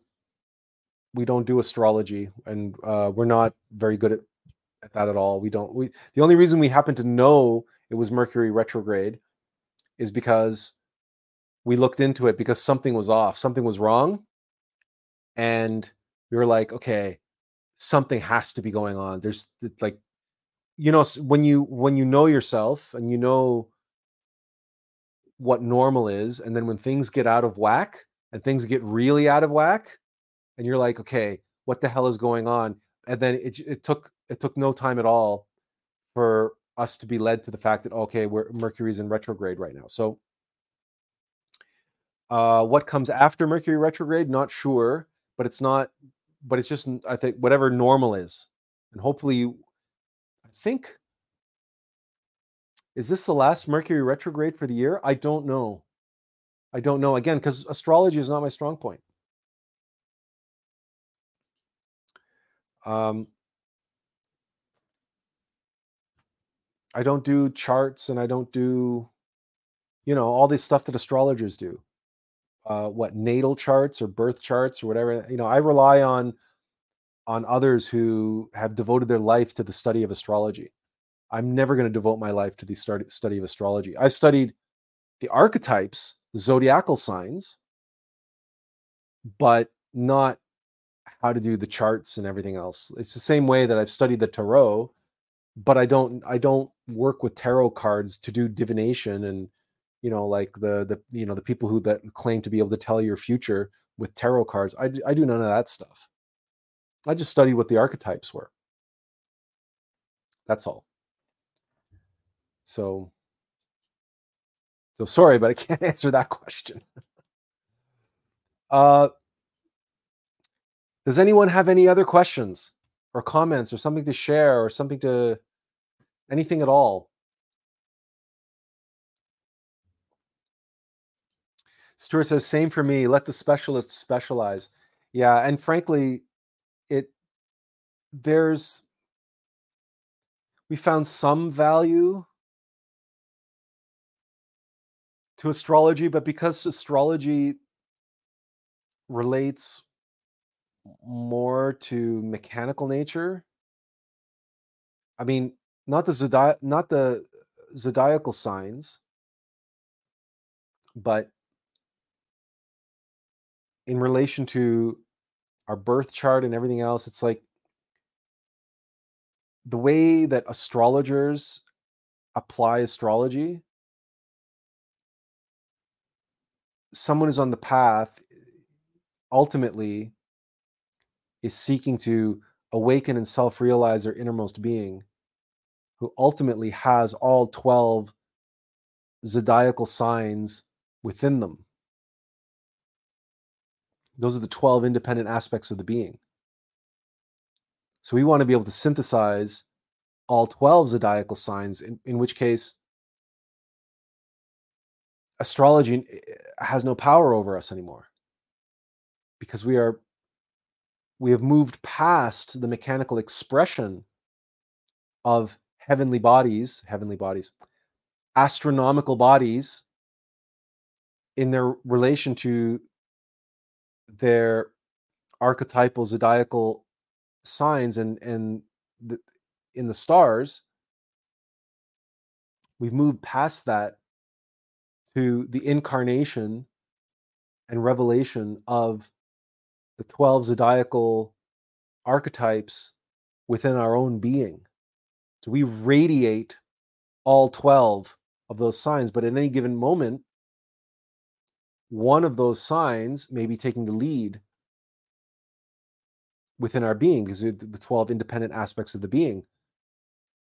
But that's why it's important to know the zodiacal archetypes and to be able to work with all of them within ourselves, through ourselves, as well as perhaps through different times of the year. But if we become very identified and attached to our natal charts and the zodiacal sign that we are, we as this mortal vessel, that is, we can lose sight of the fact that we have to transcend the one zodiacal sign we are, or the rising and falling and all that rest of that stuff, to be able to embody all 12 and really become embody all 12 as they revolve around the central Helios sign, or we want to be a solar god, right? Like a bodhisattva, an enlightened, awakened, self-realized master.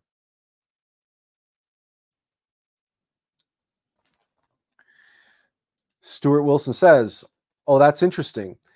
As I saw an image of man with the zodiac signs overlaid on the upright man, Aries at the top, and I forgot the order that each archetype was in as I looked down the body list."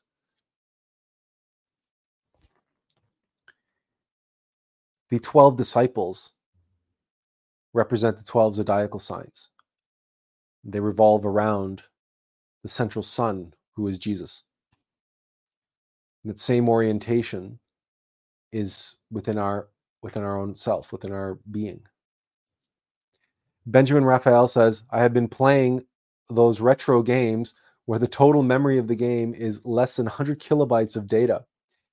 And as you know, these games are mechanical, yet they are challenging. Our egos are like these games. They are mechanical and have minimal consciousness, yet we must overcome it." It's a good analogy. It's a good analogy. And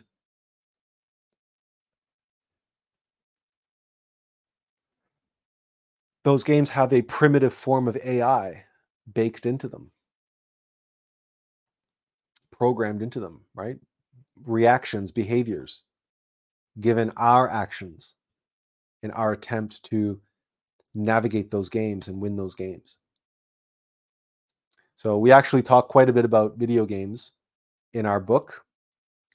And we've invoked and we've talked about video games quite a lot over the years in the live stream as well, because it's a very powerful analogy. Because you, the player, doesn't matter what kind of, well, except for like puzzle games and a few other rare cases, you, the player, will be controlling some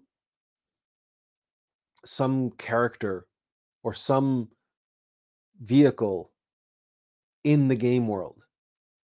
You, the player, will be controlling something that's actually going through the game world. So the example that we think probably everybody knows is like Super Mario Brothers. You, the player, take control of Mario. Right? At no point are you Mario. And yet, for the duration of the game, you're controlling Mario, and you're effectively, if you lose yourself in the game, then you're effectively Mario. You become Mario. Or you become Link if you're playing Legend of Zelda.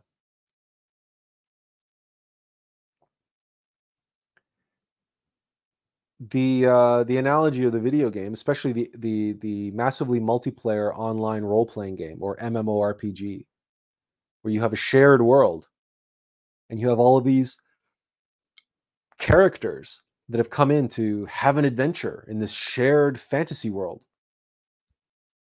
And behind all of those characters, behind each and every one of those characters, is a player. And yet those players don't know one another by name. They've never seen one another in the flesh. They're probably scattered all over throughout the continent or around the world. They all come together in this virtual space to know one another as their characters. And they role play with each other as their characters. They go off and have their adventures together as their character. It's very, very, very similar to what's happening in life. Because this physical body and this mind, this personality that you have is not you. It's just your character. And just like any game, we have our adversaries, we have our challenges, we have our obstacles, we have our ordeals, we have levels that we have to pass, we have bosses that we have to defeat. And it just so happens that all of our adversaries and all of the bosses that we have to defeat and everything are inside of us. And the obstacles and the levels that we face outside of us are there to trigger those confrontations inside of us that we have to have. in order to defeat the adversary, to become better players, and ultimately to become masters of the game, because we've become masters of ourselves. And if the video game analogy doesn't work for you, then chess is the perfect allegory for life. Stuart says, video games and sports seem very similar. I recall an interview of a top pro motorcycle racer, and he revealed that he was having outer body experiences in races and watching from above as we would if we played a motorcycle video game. He also revealed he did it as a means to face and control fear. Yeah. Yeah, we definitely see that. You certainly, anytime we're dealing with any of these extreme sports and any of these individual sports like mountain climbing, rock climbing, any of those individual type of sports, you will, like most mountain climbers will tell you, it's not the mountain you conquer, but yourself. The mountain is secondary. The mountain is just the way for you to conquer yourself by climbing the mountain. The mountain just gives you the path, but the real thing you conquer is yourself. And I think all high performing athletes know this.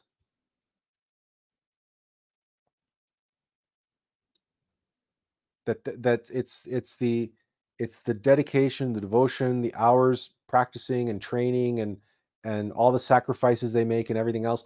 All of that requires conquering themselves. And so if they're successful, it's because of all that they suffered and sacrificed and overcame to be able to achieve that. Now, does that mean they become masters, like from an esoteric point of view? Unfortunately, no. Unfortunately, no. But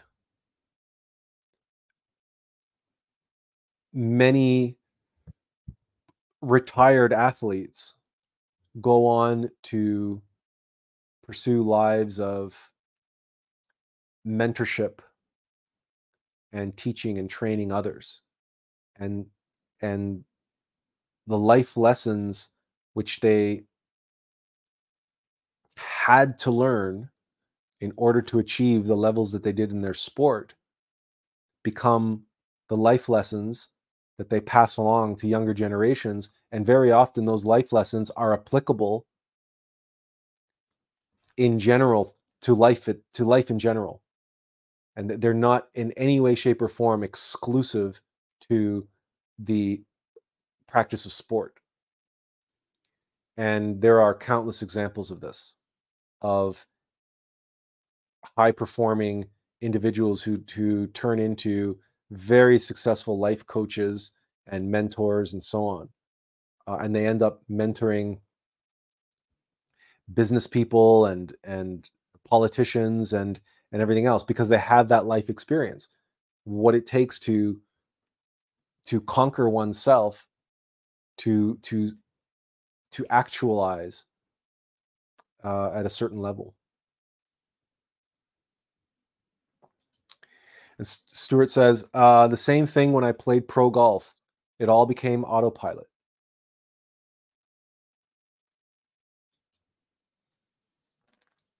Well, when you become so well versed in something, it just becomes your second nature. It certainly might feel that way.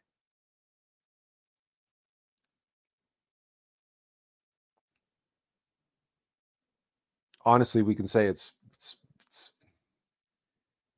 at times it feels that way, whether we're doing a live stream or we're writing a book or responding on Facebook or whatever. It's becoming second nature for us as well.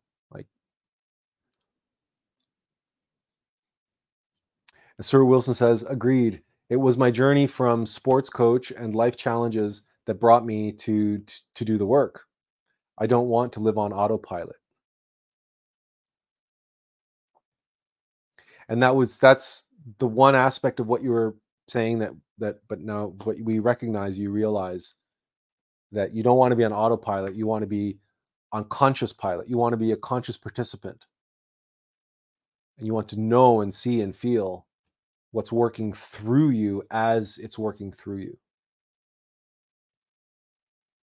So be a human being done, but being a willing participant in that and a conscious cooperator in that process. And that's a key difference to just being on autopilot, where you're doing stuff out of muscle memory, or you're doing stuff out of rote habit, or just you've done it a million times, so you can do it with your eyes closed. We don't want to do anything with our eyes closed. In fact, each and every time we do something, we should approach it as if we're doing it for the first time. Because we can always learn and discover. And sometimes when we approach things that way, we'll sit down to do something we've done a million times. And all of a sudden we'll see something in it that we never saw before. We'll say, oh my God, I can't believe I never noticed that before. Well, you never noticed it before because you weren't paying attention. Hermes Tree says, did you have any progress with reaching out to certain individuals to get exposure with your book? I remember we discussed in regards to Jordan Peterson. Progress in terms of adding individuals to a list, but we haven't reached out to anybody yet because we don't want to jump the gun. It seems inappropriate to approach someone to say, hey, is it okay if we send you a review copy of our book eventually? Like, we want to be able to say, oh, listen, can we send you a review copy of the book? So if they say yes, we can say, great, and we can actually send it to them. We can't actually send anything to them yet. So we have a few more weeks. And besides, we have some work that we need to do, updating our websites, and like there's some work we need to do to get all of our ducks in a row, because the last thing you want to do, you only have one chance to make a good first impression. And the last thing we want to do is send individuals an email, and if they decide to look us up or do some research on us or whatever, then they find our LinkedIn account, and our LinkedIn account is 3 years out of date or 5 years out of date or whatever it is, because it is, or our various website haven't been refreshed and up to date with the latest, and have to make sure that they work well on mobile and everything else. So we have a lot of work that we need to do in the next month to get all of those ducks in a row before we actually start reaching out to these people.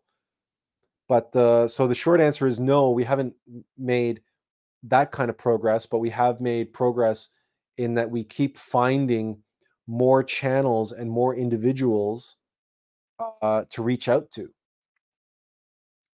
So that's that.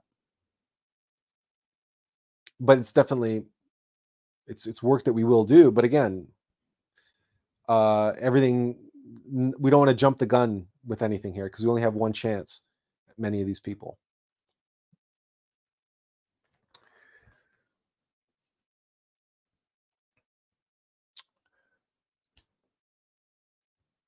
Does anyone have anything else they would like to ask or would like to get off their chest? Benjamin asks, how important are good deeds in our spiritual journey? I don't know. How important is your spiritual journey?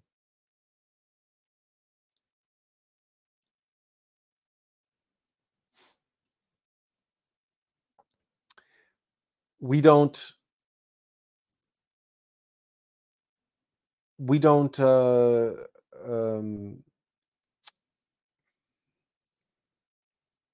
make a distinction between the two.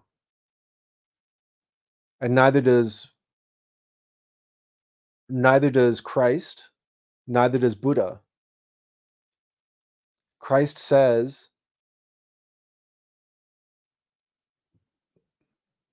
do unto others as you would have done unto you. That's the greatest commandment. Well, love your God, Lord God with all your heart and all your might, and love your neighbor as thyself. These two are the greatest commandment. So how can you do that and not do good deeds? And Christ also said, if anyone would be with me, let them take up their cross and follow me. How is that not suffering and sacrificing for others, which is the definition of a good deed? And the Buddha said, the Eightfold Path is defined by right action. That's right thought, right word, right deed. Well, that's right deed and good deed are synonymous.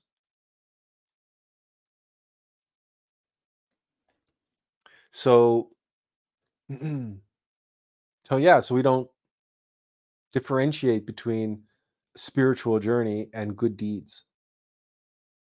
Because what sort of spiritual journey is there without good deeds? It's Benjamin says, yes, you're right. Love is the answer. Yeah, love is severity and mercy. So it doesn't mean sometimes good deeds are harsh deeds, hard action, harsh action, severity and mercy. So maybe it's a matter of, what kind of deeds are we talking about here? What exactly do we mean by good deeds? Just right action, right thought, right word, right action. You can take the Hippocratic Oath, do no harm. Understanding, of course, that when we say do no harm, plenty of doctors have performed operations, and plenty of doctors have um, have inflicted quite a bit of pain and quite a bit of discomfort to patients through the years in the course of saving their lives. So good deeds and do no harm, it's all within the context of, as you said, Benjamin, of love, which is severity and mercy. Spare the rod, spoil the child. That doesn't mean you go around beating people and beating children. That's not what that means. What it means is if you go through life being a people pleaser, you might think you're doing good deeds, but you're probably doing most people a disservice, but you're especially doing yourself a disservice. So we have to really meditate or comprehend what do we mean by good deeds, and in the context of this live stream,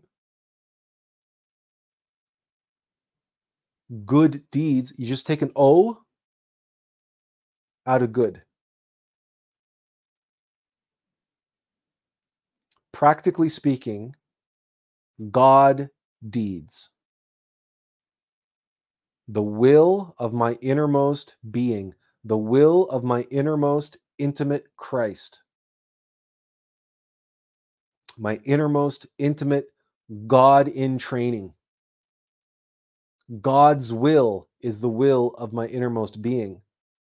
So if I act according to the name of action, the Logos, the Word, in the beginning was the Word, and the Word was God, the great I am, then my actions will be God actions, God's actions performed through me. I will be the gauntlet on the right hand of God. And as the hand moves, so will I be moved. And as the hand grasps, so shall I grasp. Why? Because I am just the gauntlet on the hand. The mind and the sword are one. If the mind is right, the sword is right. Let us be the sword in the hand of our being and say the sword and the being is one, and the being is right. Thus will we have right action.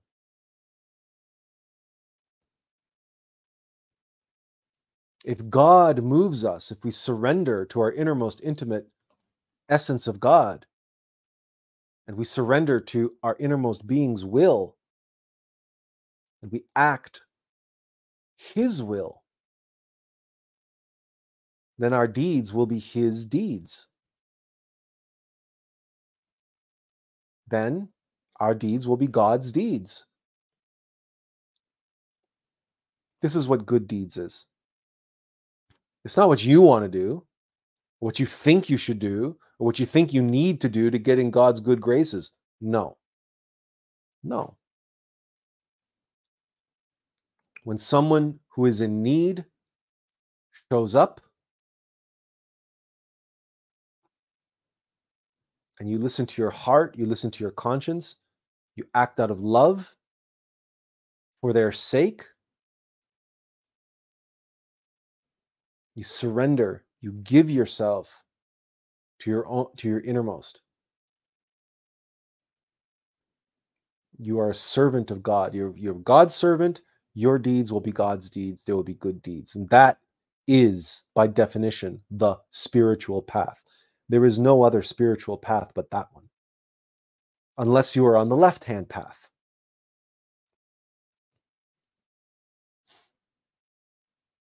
Because the spiritual path means to achieve religare, to achieve yug, to bind together as one with spirit. So if you become the gauntlet on God's hand, then whatever God wants to do, you do, because that's what a gauntlet does.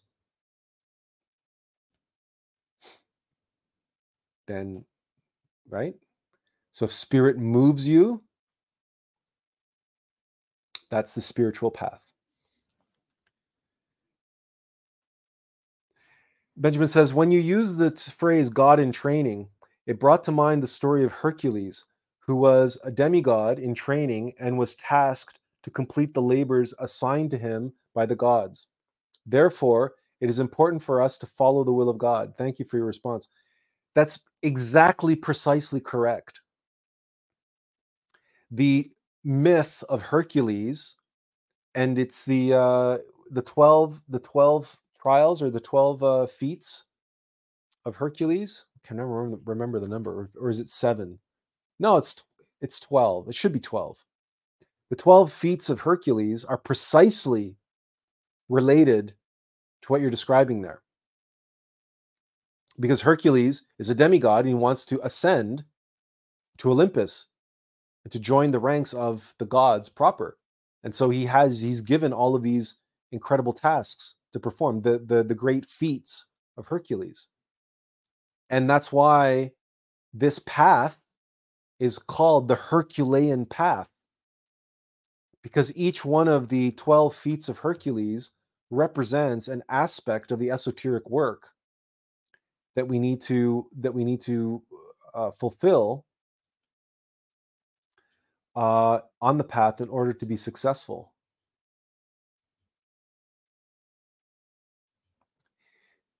There is a lecture and we're just going to see if we can find it, because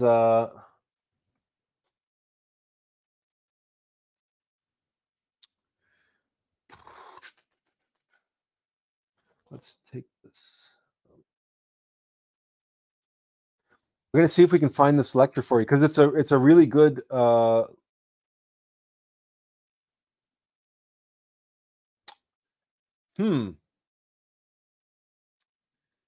that's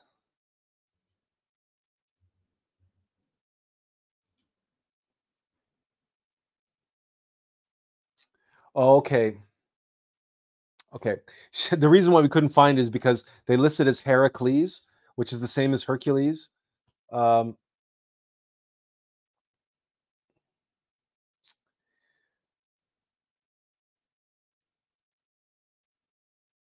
yeah, the 12 labors of Hercules. Okay, so Heracles, the cosmic Christ, the son of Jupiter.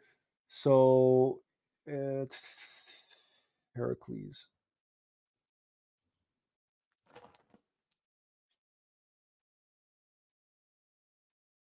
I'm pretty sure there's a lecture that talks about the 12.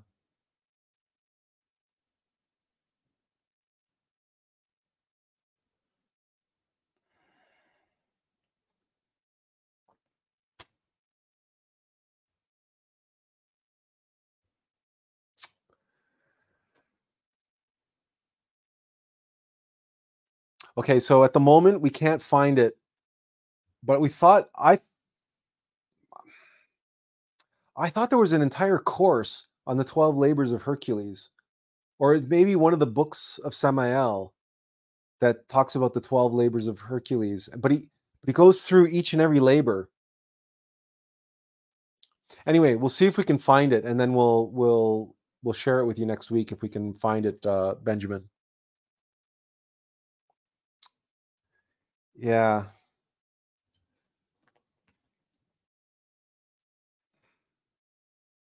See if we can find it.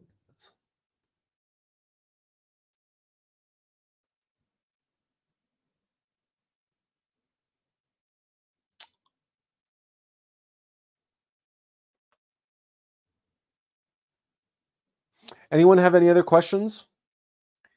Uh, hmm.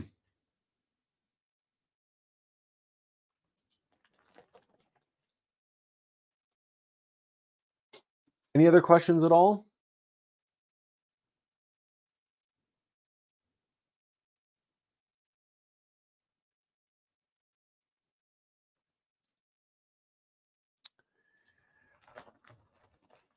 Well, we want to thank you for joining us today and bringing your questions and your comments as always. We look forward to being able to. Yeah, okay. Benjamin says, I think that the labors of Heracles were elaborated in the book The Three Mountains. That sounds right. That sounds right. Maybe that's why we can't find the lecture, because it's not a lecture. Maybe it was in the Three Mountains, that because it's been years since we read any of this stuff. It's like over a decade that we read the Three Mountains, and we were still living in Toronto when we read that book.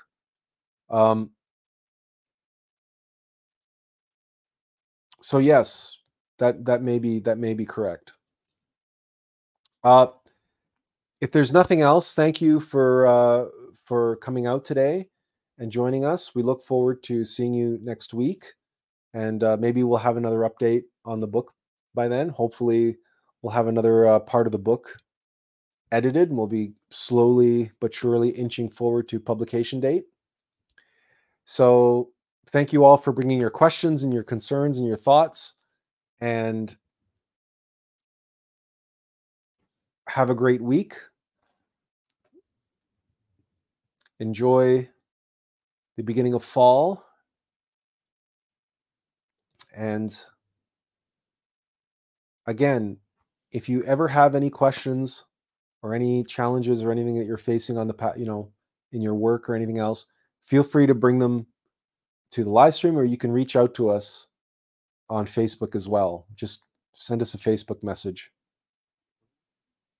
So we're always here for you. So if you need us, don't feel like you have to wait until Sunday before you can reach out to us. If you're dealing with something that's particularly difficult or challenging, or something that you don't feel comfortable sharing in a public forum, feel free to reach out to us, because